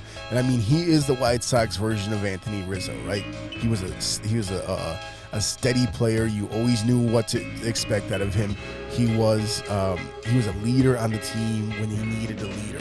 And especially during those Ozzie years, when you got a guy that's kind of off kilter, right? He's all over the place as a manager, and you got a guy that you know is going to be a steady force in your dugout. I mean, I'd agree with you if you're encompassing your. I mean, you're kind of going a little bit past 20 years here, but. I'll give it. yeah, but I mean, his career was in the 2000s, so that's why I did that. But I mean, Konerko, Paulie, I mean, he means the world to the organization, and for me, I think he's as important as Mark Grace is to the Cubs. You know that at first base you had Mark Grace, and he's gonna catch everything. And Paulie might have been slow, but Paulie didn't have to move fast. No. No, he didn't. No, he didn't. And that's, like I said, that's why I equate him to Rizzo for what he meant to the team, being a leader, being that guy that you could rely on, being that you never saw too many ups or downs out of him. He was just very steady, and you could always know that you could count on Konerko. I got an honorable mention because you said 3, and it's so hard to put it all into 3. But honorable mention, White Sox got from the Cubs right-handed John Garland. And they gave up Matt Karchner. This is also the same year, 1998. So the Cubs were in the postseason contention, and they needed a veteran bullpen. So they got Karchner. And we got this young kid, John Garland, that ended up being one of the essential pieces of our 2005 World Series run. Yeah, I mean, when you look at the fact that Garland had such an impact on, and this is the most impactful trades of the White Sox and the Cubs. I mean, yeah, you look at what he was able to contribute to the team to help them win that World Series in 2005. It was absolutely, again, this is one of those trades where at the time it benefited both teams. The White Sox were looking for young pitching. The Cubs were looking for bullpen help. And this is one of those trades that, yes, is very impactful because the guy that you guys got back helped you win that series. All right, E, the floor is yours for the Cubs, man. Go Cubs, go! Yeah, yeah. So, yes. So I'm gonna start here at number 3, and don't get me wrong, Cubs fans. I love him, but I'm gonna have this at number 3 for a couple of different reasons. My number 3 is gonna be Ryan Sandberg. The Cubs give up shortstop. Ivan DeJesus, and they bring back Larry Boa and Ryan Sandberg from the Phillies. And this is the quote from MLB.com. Sandberg was considered a throw-in in part of this trade, but he finished his career as one of the greatest second basemen in MLB history. Over 15 seasons with the Cubs, Sandberg amassed 282 homers, 403 doubles, and 2,385 hits. The Hall of Famer was a 7-time Silver Slugger Award winner, 9-time Gold Glove Award recipient, 10-time All-Star, and took home the National League Most Valuable Player Award in 1984.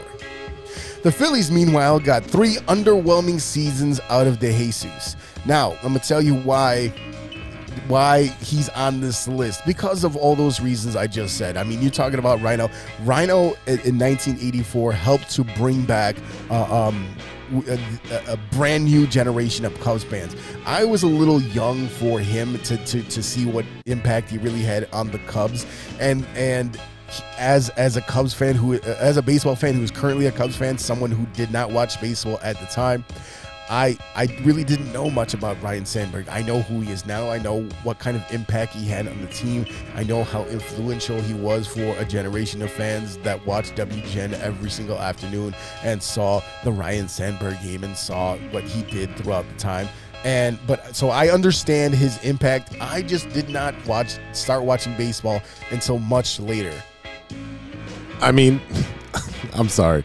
This is one of my favorite Cubs of all time. And again, like you said, watching the Cubs on WGN when you came home from school, that's what it was, right? You're watching the Cubs and you're listening to Harry Carey and Steve Stone. I loved that part of my childhood. Literally, that's where I got a lot of my baseball information. My baseball love was through watching WGN and the Cubs, because the White Sox were on Comcast or whatever sports channel it was. It was on cable. I was poor. I didn't have cable.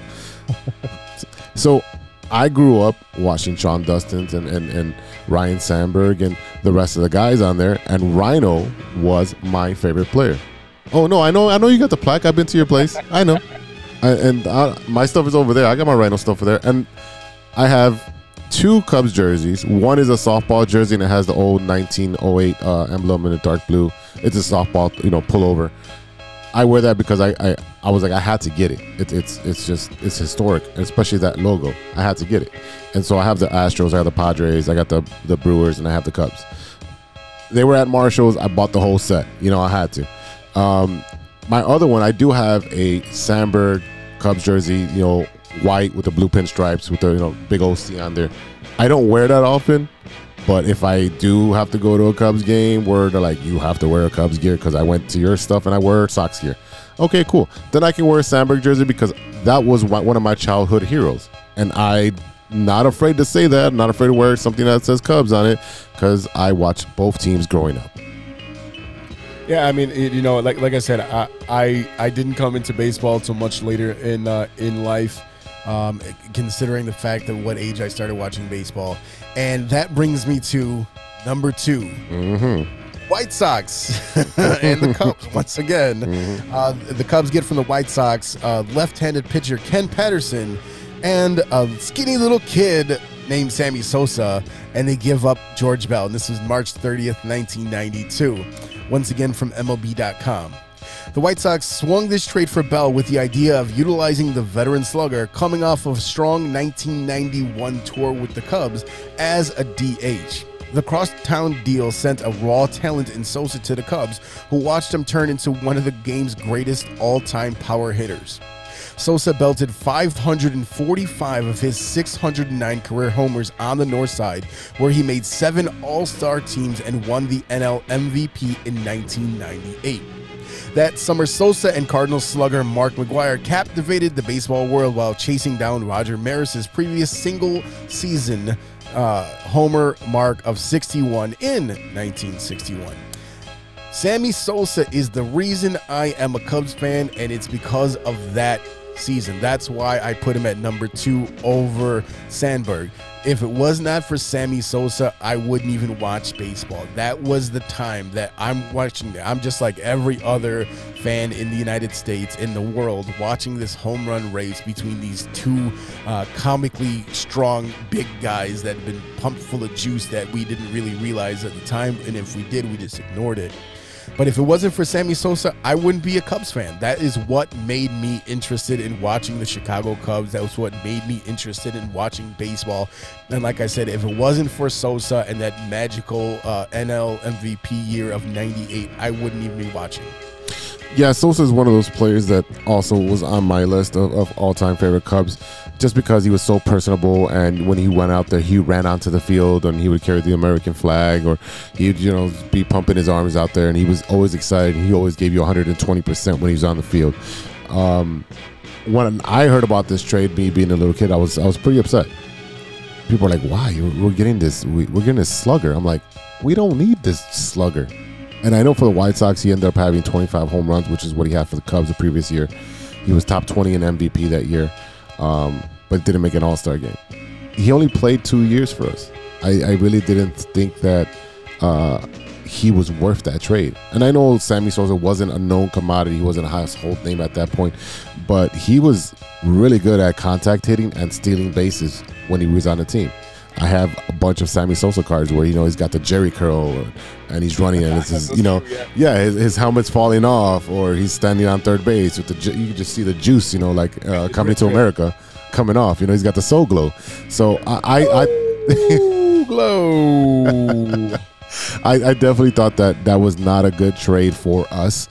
But I thought for the Cubs, I'm like, it fit just fine. And it ended up being one of the most influential trades for the Cubs.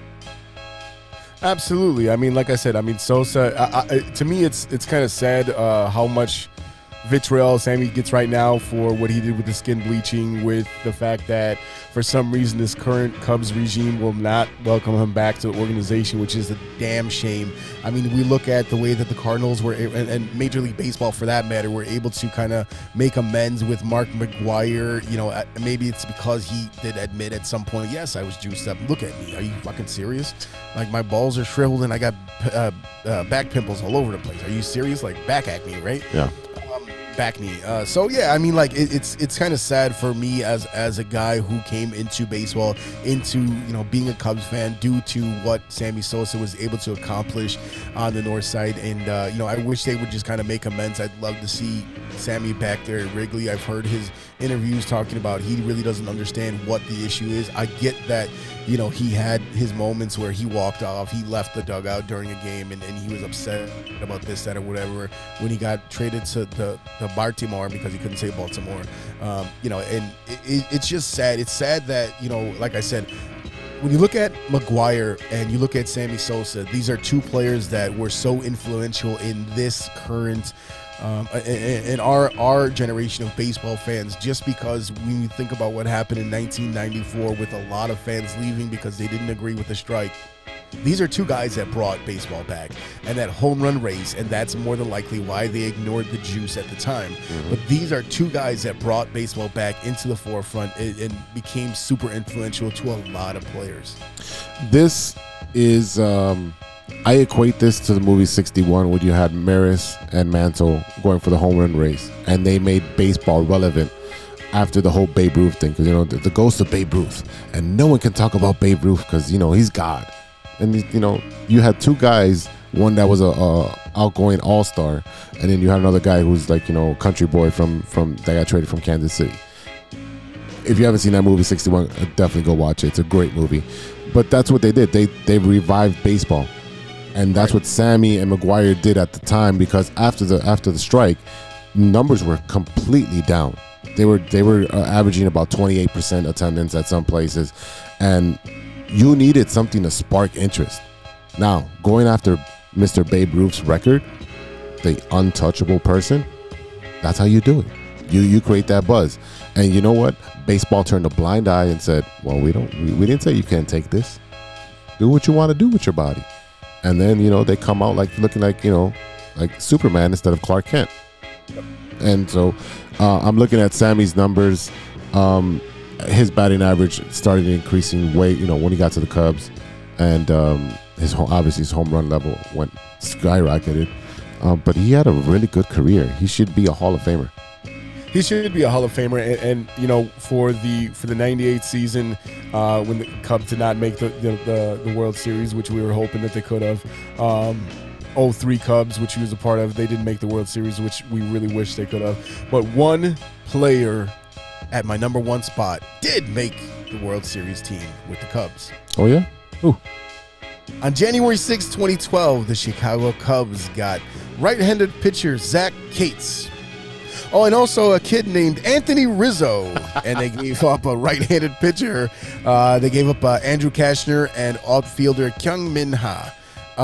Look, Rizzo, I just talked about him. Rizzo being the Canerco of the Cubs, right? And vice versa. Right.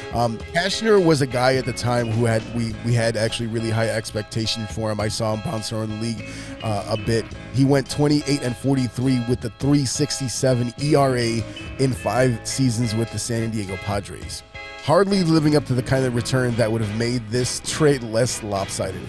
Rizzo joined the Cubs and soon became a fan favorite, earning a place on multiple All-Star teams, turning in Gold Glove caliber defense and becoming a lock for 30 home run, 100 RBI seasons.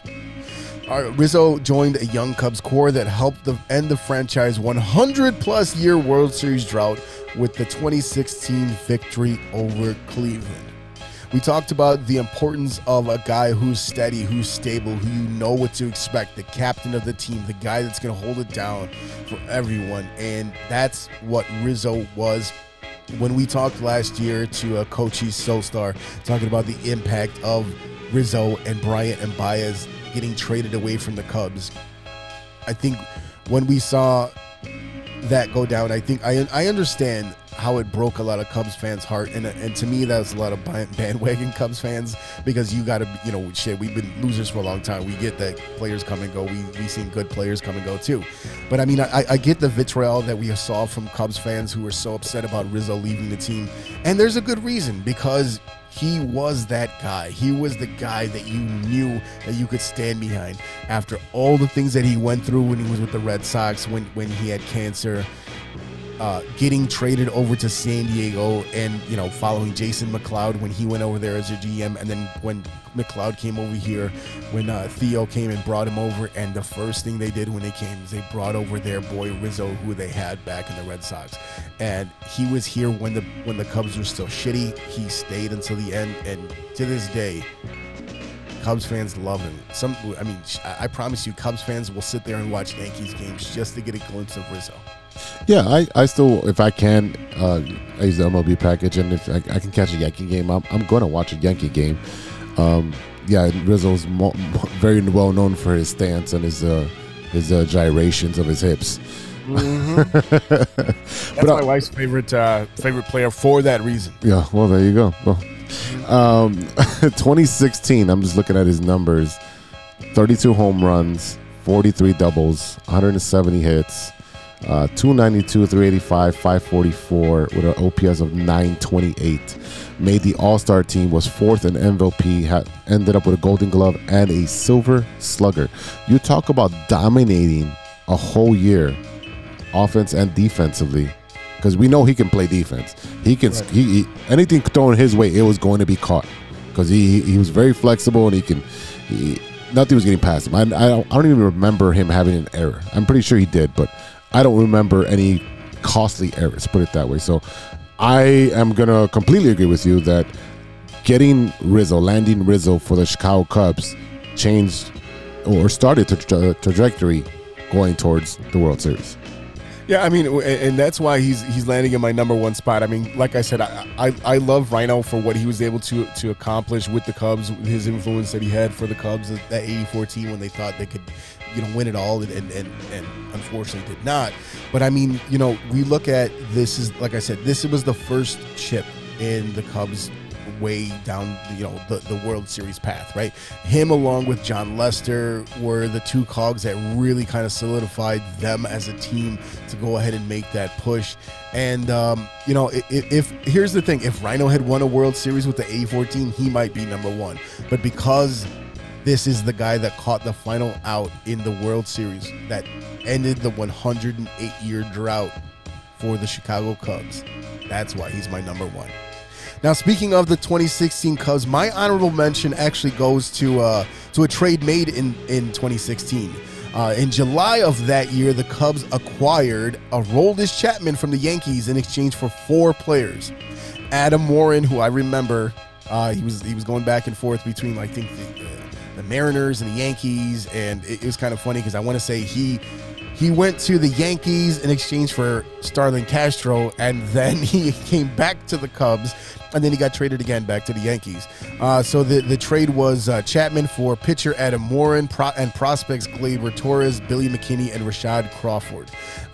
We know what Gleyber Torres, he was part of that crew who was supposed to be the next generation, but he was blocked by Addison Russell and Javi Baez, so he was a more likely trade chip. Same reason why Starlin Castro was kind of pushed along, because even though he was a pretty good player, he was just, a little long in the tooth for them at the time. So yeah, I mean, at the time, Torres was, one of the top ranked, I think he was the top ranked prospect in the Cubs system, and he was ranked 24th in baseball at the time, according to the MLB pipeline. Now, the big thing with Chapman, and one of the reasons he didn't make one of my top 3, was the allegations that were going on with him at the time. If you remember Chapman, being so dominant with the Cincinnati Reds when he first came up as a starter, and then going over to the Yankees and finding his way as a bullpen guy. But there was a lot of controversy with him because that year he served a 30-game suspension by Major League Baseball because of their domestic violence policy after he had a dispute with his girlfriend in South Florida. There was a lot of people that says, we don't want that type of trash here. We don't look. If you separate the player from the man, we looked at what he was able to. I mean, I'll tell you what. When we got him on the north side, Cubs fans lost their mind. Mm-hmm. All of a sudden, we got this dude who's just throwing gas every time, and he helped us lock down that bullpen. We looked at 7, 8, 9. It was done. Now, when it came down to it in the World Series, he choked. Right? Mm-hmm. He freaked out. He couldn't do it. You had to have the rain delay. You had to have the 7th inning. You had to go to extras. You had to have Jason Hayward gas up the team in that 17 minutes. And they came back and got it done. But for what he was able to do and how he was able to help the Cubs win a World Series, that's why he gets my honorable mention. I mean, again, the allegations aside, like you said, separate the baseball player from the man. This man was throwing 104 before everyone's like, oh, I can throw 104 now. He was doing it before anybody else. And like you said, he found his way into the Yankee bullpen and dominated. And, the Yankees weren't that good. So they flipped him for Gleyber Torres, pretty much. Got a shortstop. That was going to be a shortstop of the future. And then they ended up re-signing him the next year. Which is what the Cubs were hoping to do, I think, when they traded a lot of these guys last year. Exactly. But I hope they do that with Wilson. But you got your chip, you got your ring. So for you to give up a prospect for a ring, you'll do it 100 times out of 100 times. So right. This is a very good honorable mention because if you look at just the player, you look at his numbers, he was a dominant player, especially being at the closer, the back end of the bullpen. Did it work out for you all the way to the World Series? It did. I mean, he had a couple hiccups in the playoffs and in the World Series, but that happens to every closer. Liam Hendricks gives up home runs just about every other outing. He's supposed to be the lockdown closer. Throws a fastball down the middle, it's gone. These guys can hit the fastball. So him being a fastball pitcher and a slider, I think those are his 2 main pitches. I mean, he was dominant at that point. And for an honorable mention to get you the chip, you've got to. That's a great honorable mention. Yeah, I mean, again, I mean, you look at up and down that roster, you look at all the players that were on that team, so many of them found their way to be influential. So many of them found their role on that team, whether it, up and down, whether it was the way that Schwarber came back and had that magical postseason run, KB, not fucking it up and throwing it over to Rizzo. I mean, just the way everything came together that season, even as I watch World Series now, the way that everything had to go down, the way that everything had to fall just the right way for the Cubs. I mean, it was just a magical season, and he was definitely a big part of it. So, ladies and gentlemen, you see what we're talking about here. This is something that we're going to try to bring to you every single week. We would like to find out what you guys want to hear about so we can give you in-depth discovery and understanding of that topic in Chicago sports. So if you have any suggestions, if you know there's something that you want us to cover, you want us to really do a deep dive and dig into, let us know. Hit us up on the DMs, hit us up on the email, truechicagosportsfans@gmail.com. And look, man, we do it for you, so we will do our best for you guys. And that's the bottom line. And that's the bottom line. All right, fans, we'll be right back with Stirring the Pot after a quick word from our sponsors. Hey, true Chicago sports fans, show off your Chicago pride with some fresh clothes from Grit Clothing Company. At Grit Clothing, they create that simple yet classic style that represents that Chicago Southside lifestyle. From t-shirts to hoodies, hats to glassware, they've got you covered. Grit has everything you need to represent your Chicago pride, so do it right now. Check out gritclothingco.com and use the promo code TrueFan15. TrueFan15. For 15% off your entire order. Let me say it again. That's gritclothingco.com and use the promo code TrueFan15 for 15% off of your entire order.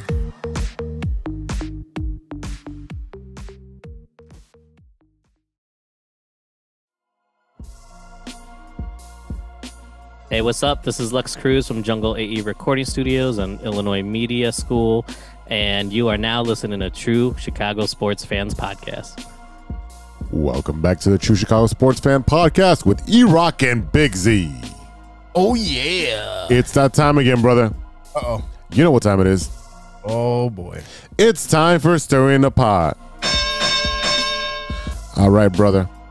So it's summertime, and you know we talk about different types of liquids, you know, to nourish yourself and cool yourself off, like your silver bullet.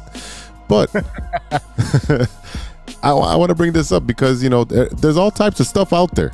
You know, there's seltzers, there's you know, mixed cocktails now in cans. It's just so available. Yeah. So I mean, I started drinking the seltzers, but you know what we're coming up on is a fruit that a couple of my coworkers really enjoy, which I'm not into, is apples. They're big time into the apples, and it's almost apple picking seasons. We're going to get to that pretty close. And one thing that I've seen get more and more popular recently is the hard cider, that hard apple cider. So for you, is it a yay or nay on the hard cider? It's an occasional yay. Occasional. It's not something that I'm like, I'm gonna go to the bar and I'm gonna have cider all night. I'll do it if they have this only this certain cider, and it's called Original Sin. It's called Original Sin Black Widow Cider. So essentially, it is blackberries and freshly pressed New York apples. It's a 12-ounce can at 6 ABV. No. Why not? No, because look, first of all, apples are the most boring fruit on the planet. Second of all, it always tastes like warm piss. Like, it's weird. Why are you drinking warm piss? Because I was thirsty that one time, okay? No, I mean, like, I don't know. It's very bitter to me. I've never enjoyed the hard cider. It's just, it doesn't have... It reminds me of like, it almost reminds me of like some of these IPAs that I've had. They used to do the American Beer Classic, I think it was they had it at Soldier Field, and they would, you know, you'd have all these beers and ciders and shit like that. And every time you get these one IPAs that tastes like, it has that weird like bitter cat piss tail. I'm like, oh, it smells. Oh, what the fuck was that? I was like, why do I smell the glitter box from my cat while I'm drinking this? You know how many times I'm like, excuse me, where's your spit cup? Because otherwise it's going on your fucking shoes. That's how that's going down. So yeah, no, that's a hard pass for me on the cider. That's a hard pass on a hard cider? Yeah, baby. No mas, Tomas. I don't want it.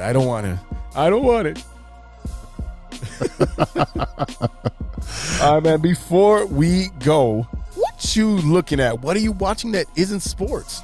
All right, so based on a recommendation from, you know, our page, we're talking, or it might have been the page, or was it our chat? I watched and binged Jack Ryan on Amazon. 2 seasons of John Krasinski from The Office being a CIA operative or agent or whatever you want to call him. So At first, it's hard to believe because he used to be such a sarcastic, funny guy and doing all the tricks with the on The Office. But as the episodes go, it's way more believable. Essentially, he's an analyst that gets put out into the field because of his acumen for finding transactions that lead to terrorist things that happen, so it's got a bunch of well-known actors, but John Krasinski is probably the biggest face that you'll know. It's actually a pretty good season. The first season's based on like a Middle Eastern terrorist that's running loose, and they're trying to find him. The second season has to do with a little bit of Russia and Venezuela, so it kind of touches on current topics. But I think it moves pretty fast. I think the episodes are like 45 minutes, so it does fly by. So if you're gonna binge it, you probably can binge it in a couple of days, like 3-4 days, just because it's only 2 seasons right now. Yeah, I haven't checked this out yet. I've heard really good things about this show, but it's just like every other show that I haven't watched yet, and it's on the queue, right? So it's one day if I'm ever at home for more than like an hour at a time, I might look into this. Yeah, so it sounds really good. I'm glad that Jim finally got a real job. Yeah, he did. What are you watching? So we talked about this show before. It's kind of a corny show. It was All American. I finally started catching up on. I think I still have like another season to go. But I didn't realize how long these seasons were. They're about 45 minutes an episode because it's usually on the CW. It's definitely a CW show. And if you don't know about it, it's a show about 35-year-olds playing high school kids and their complicated lives as football players in Crenshaw and Beverly Hills. Like I said, it's kind of corny. I do enjoy the message. There's a lot of Black Lives Matter. There's a lot of issues, police brutality, suicide. There's a lot of different issues that, if you're a teen athlete, if you live in an African American community, see the difference between Crenshaw, which is traditionally not as wealthy or not wealthy at all compared to Beverly Hills. I think they do a pretty good job of portraying the differences. Again, it is kind of corny. I'm not knocking it. I do appreciate the activism that they show. I do appreciate the topics that they deal with, whether it's substance abuse, like I said, police brutality, suicide, racism, all that stuff. So I appreciate the topics that they do touch on. And I mean, like, it's one of those shows that, like, I'll put it on, I'll let it run throughout the course of a day while I'm sitting around working on the show or working on something else, and I'm still able to kind of pay attention. But I will say that there have been moments where I heard something that was about to happen, and I sat down and I paid attention to what was going on because it was important what they were saying. It's a really good show, and it is kind of corny at times, but they do talk about a lot of issues. I think one of the issues was taking steroids to trying to get on the field or get that edge. There's a suicide. There's the abuse of prescription drugs. There is the inequality of living, right? The haves and the have-nots, and then you have you have the family dynamics. You have someone living with someone else's family, like all that. There's a lot of relatable dynamics that are shown there, and the CW does good shows primarily. You remember, like I just talked about it earlier in this episode, like talking about Dawson's Creek. Yeah, I knock it, but at the time, that was one of the highest rated shows, back in 1998, wherever it was. That's when the CW started putting out pretty good shows. And I was a Smallville fan, so I was watching a lot of the CW because I was a teenager at that point. And some of the stuff was corny, but that's what they have to do. The thing about Dawson's Creek, that every time an episode was over, I just sat there and I cried. And I says, I don't want to wait for the next episode. It's funny that they don't use that song. So if you're trying to stream it on, I think it's on Hulu right now. If you're trying to stream it, it's not that song. It's the original song from the first season. I guess they lost the licensing to use that song. What? Yeah. What? That's the iconic song. Oh shit! No. Okay, well, maybe we'll scrub me singing that little part. So don't worry, I'm gonna put it in. I'm definitely gonna put the music behind there too. Oh man, well, yeah. I mean, look, if you get a chance to watch All American or our boy Jim doing his real job on Amazon on Jack Ryan, check him out because hey, we did, and we'd love to talk to you about it. All right, y'all, that is it for today. Thank you so much for listening. A big thank you to our sponsors, 606 Media, True Chicago Sports Fans, ACSI, and Grit Clothing Company. Don't forget to go to gritclothingco.com and get your official TCSF podcast t-shirt. Search your keyword True Chicago and use our promo code TrueFan15 at checkout for 15% off of your entire order. That is TrueFan15. Go and get your shirts right now. And don't forget to check out our guy, Danny, and his friends over at ACSI.tech and check out their career section to start an exciting new career in the communications industry. Go to ACSI.tech, that's ACSI.tech, and click on careers to apply today. The Shy Native Radio podcast is now available on all major platforms. Mike Logic, Ideal, and Throw MC talk about sports, movies, and all types of ill shit. And don't forget to check them out when they have their Shy Native Nights local talent showcase. Check out their social media pages, Shy Native, CHI-NATIVE. Go check them out to see where their next showcase will be. And a very special event coming up live and direct in a couple weeks. The Music in the Woods Music Festival will be held on August 13th at Big Bend Lake in Des Plaines. That's where they got those winning lotto tickets, so you might as well go out there anyway. It's right off of Bender and Gulf Road. Ideal, Mike Logic, Fury, Green Lights Music, AM Early Morning, and so much more. Sounds by DJ Hunt. Performances are going to be between 11 a.m. and 7 p.m. A lot of fun. Come out and do the thing.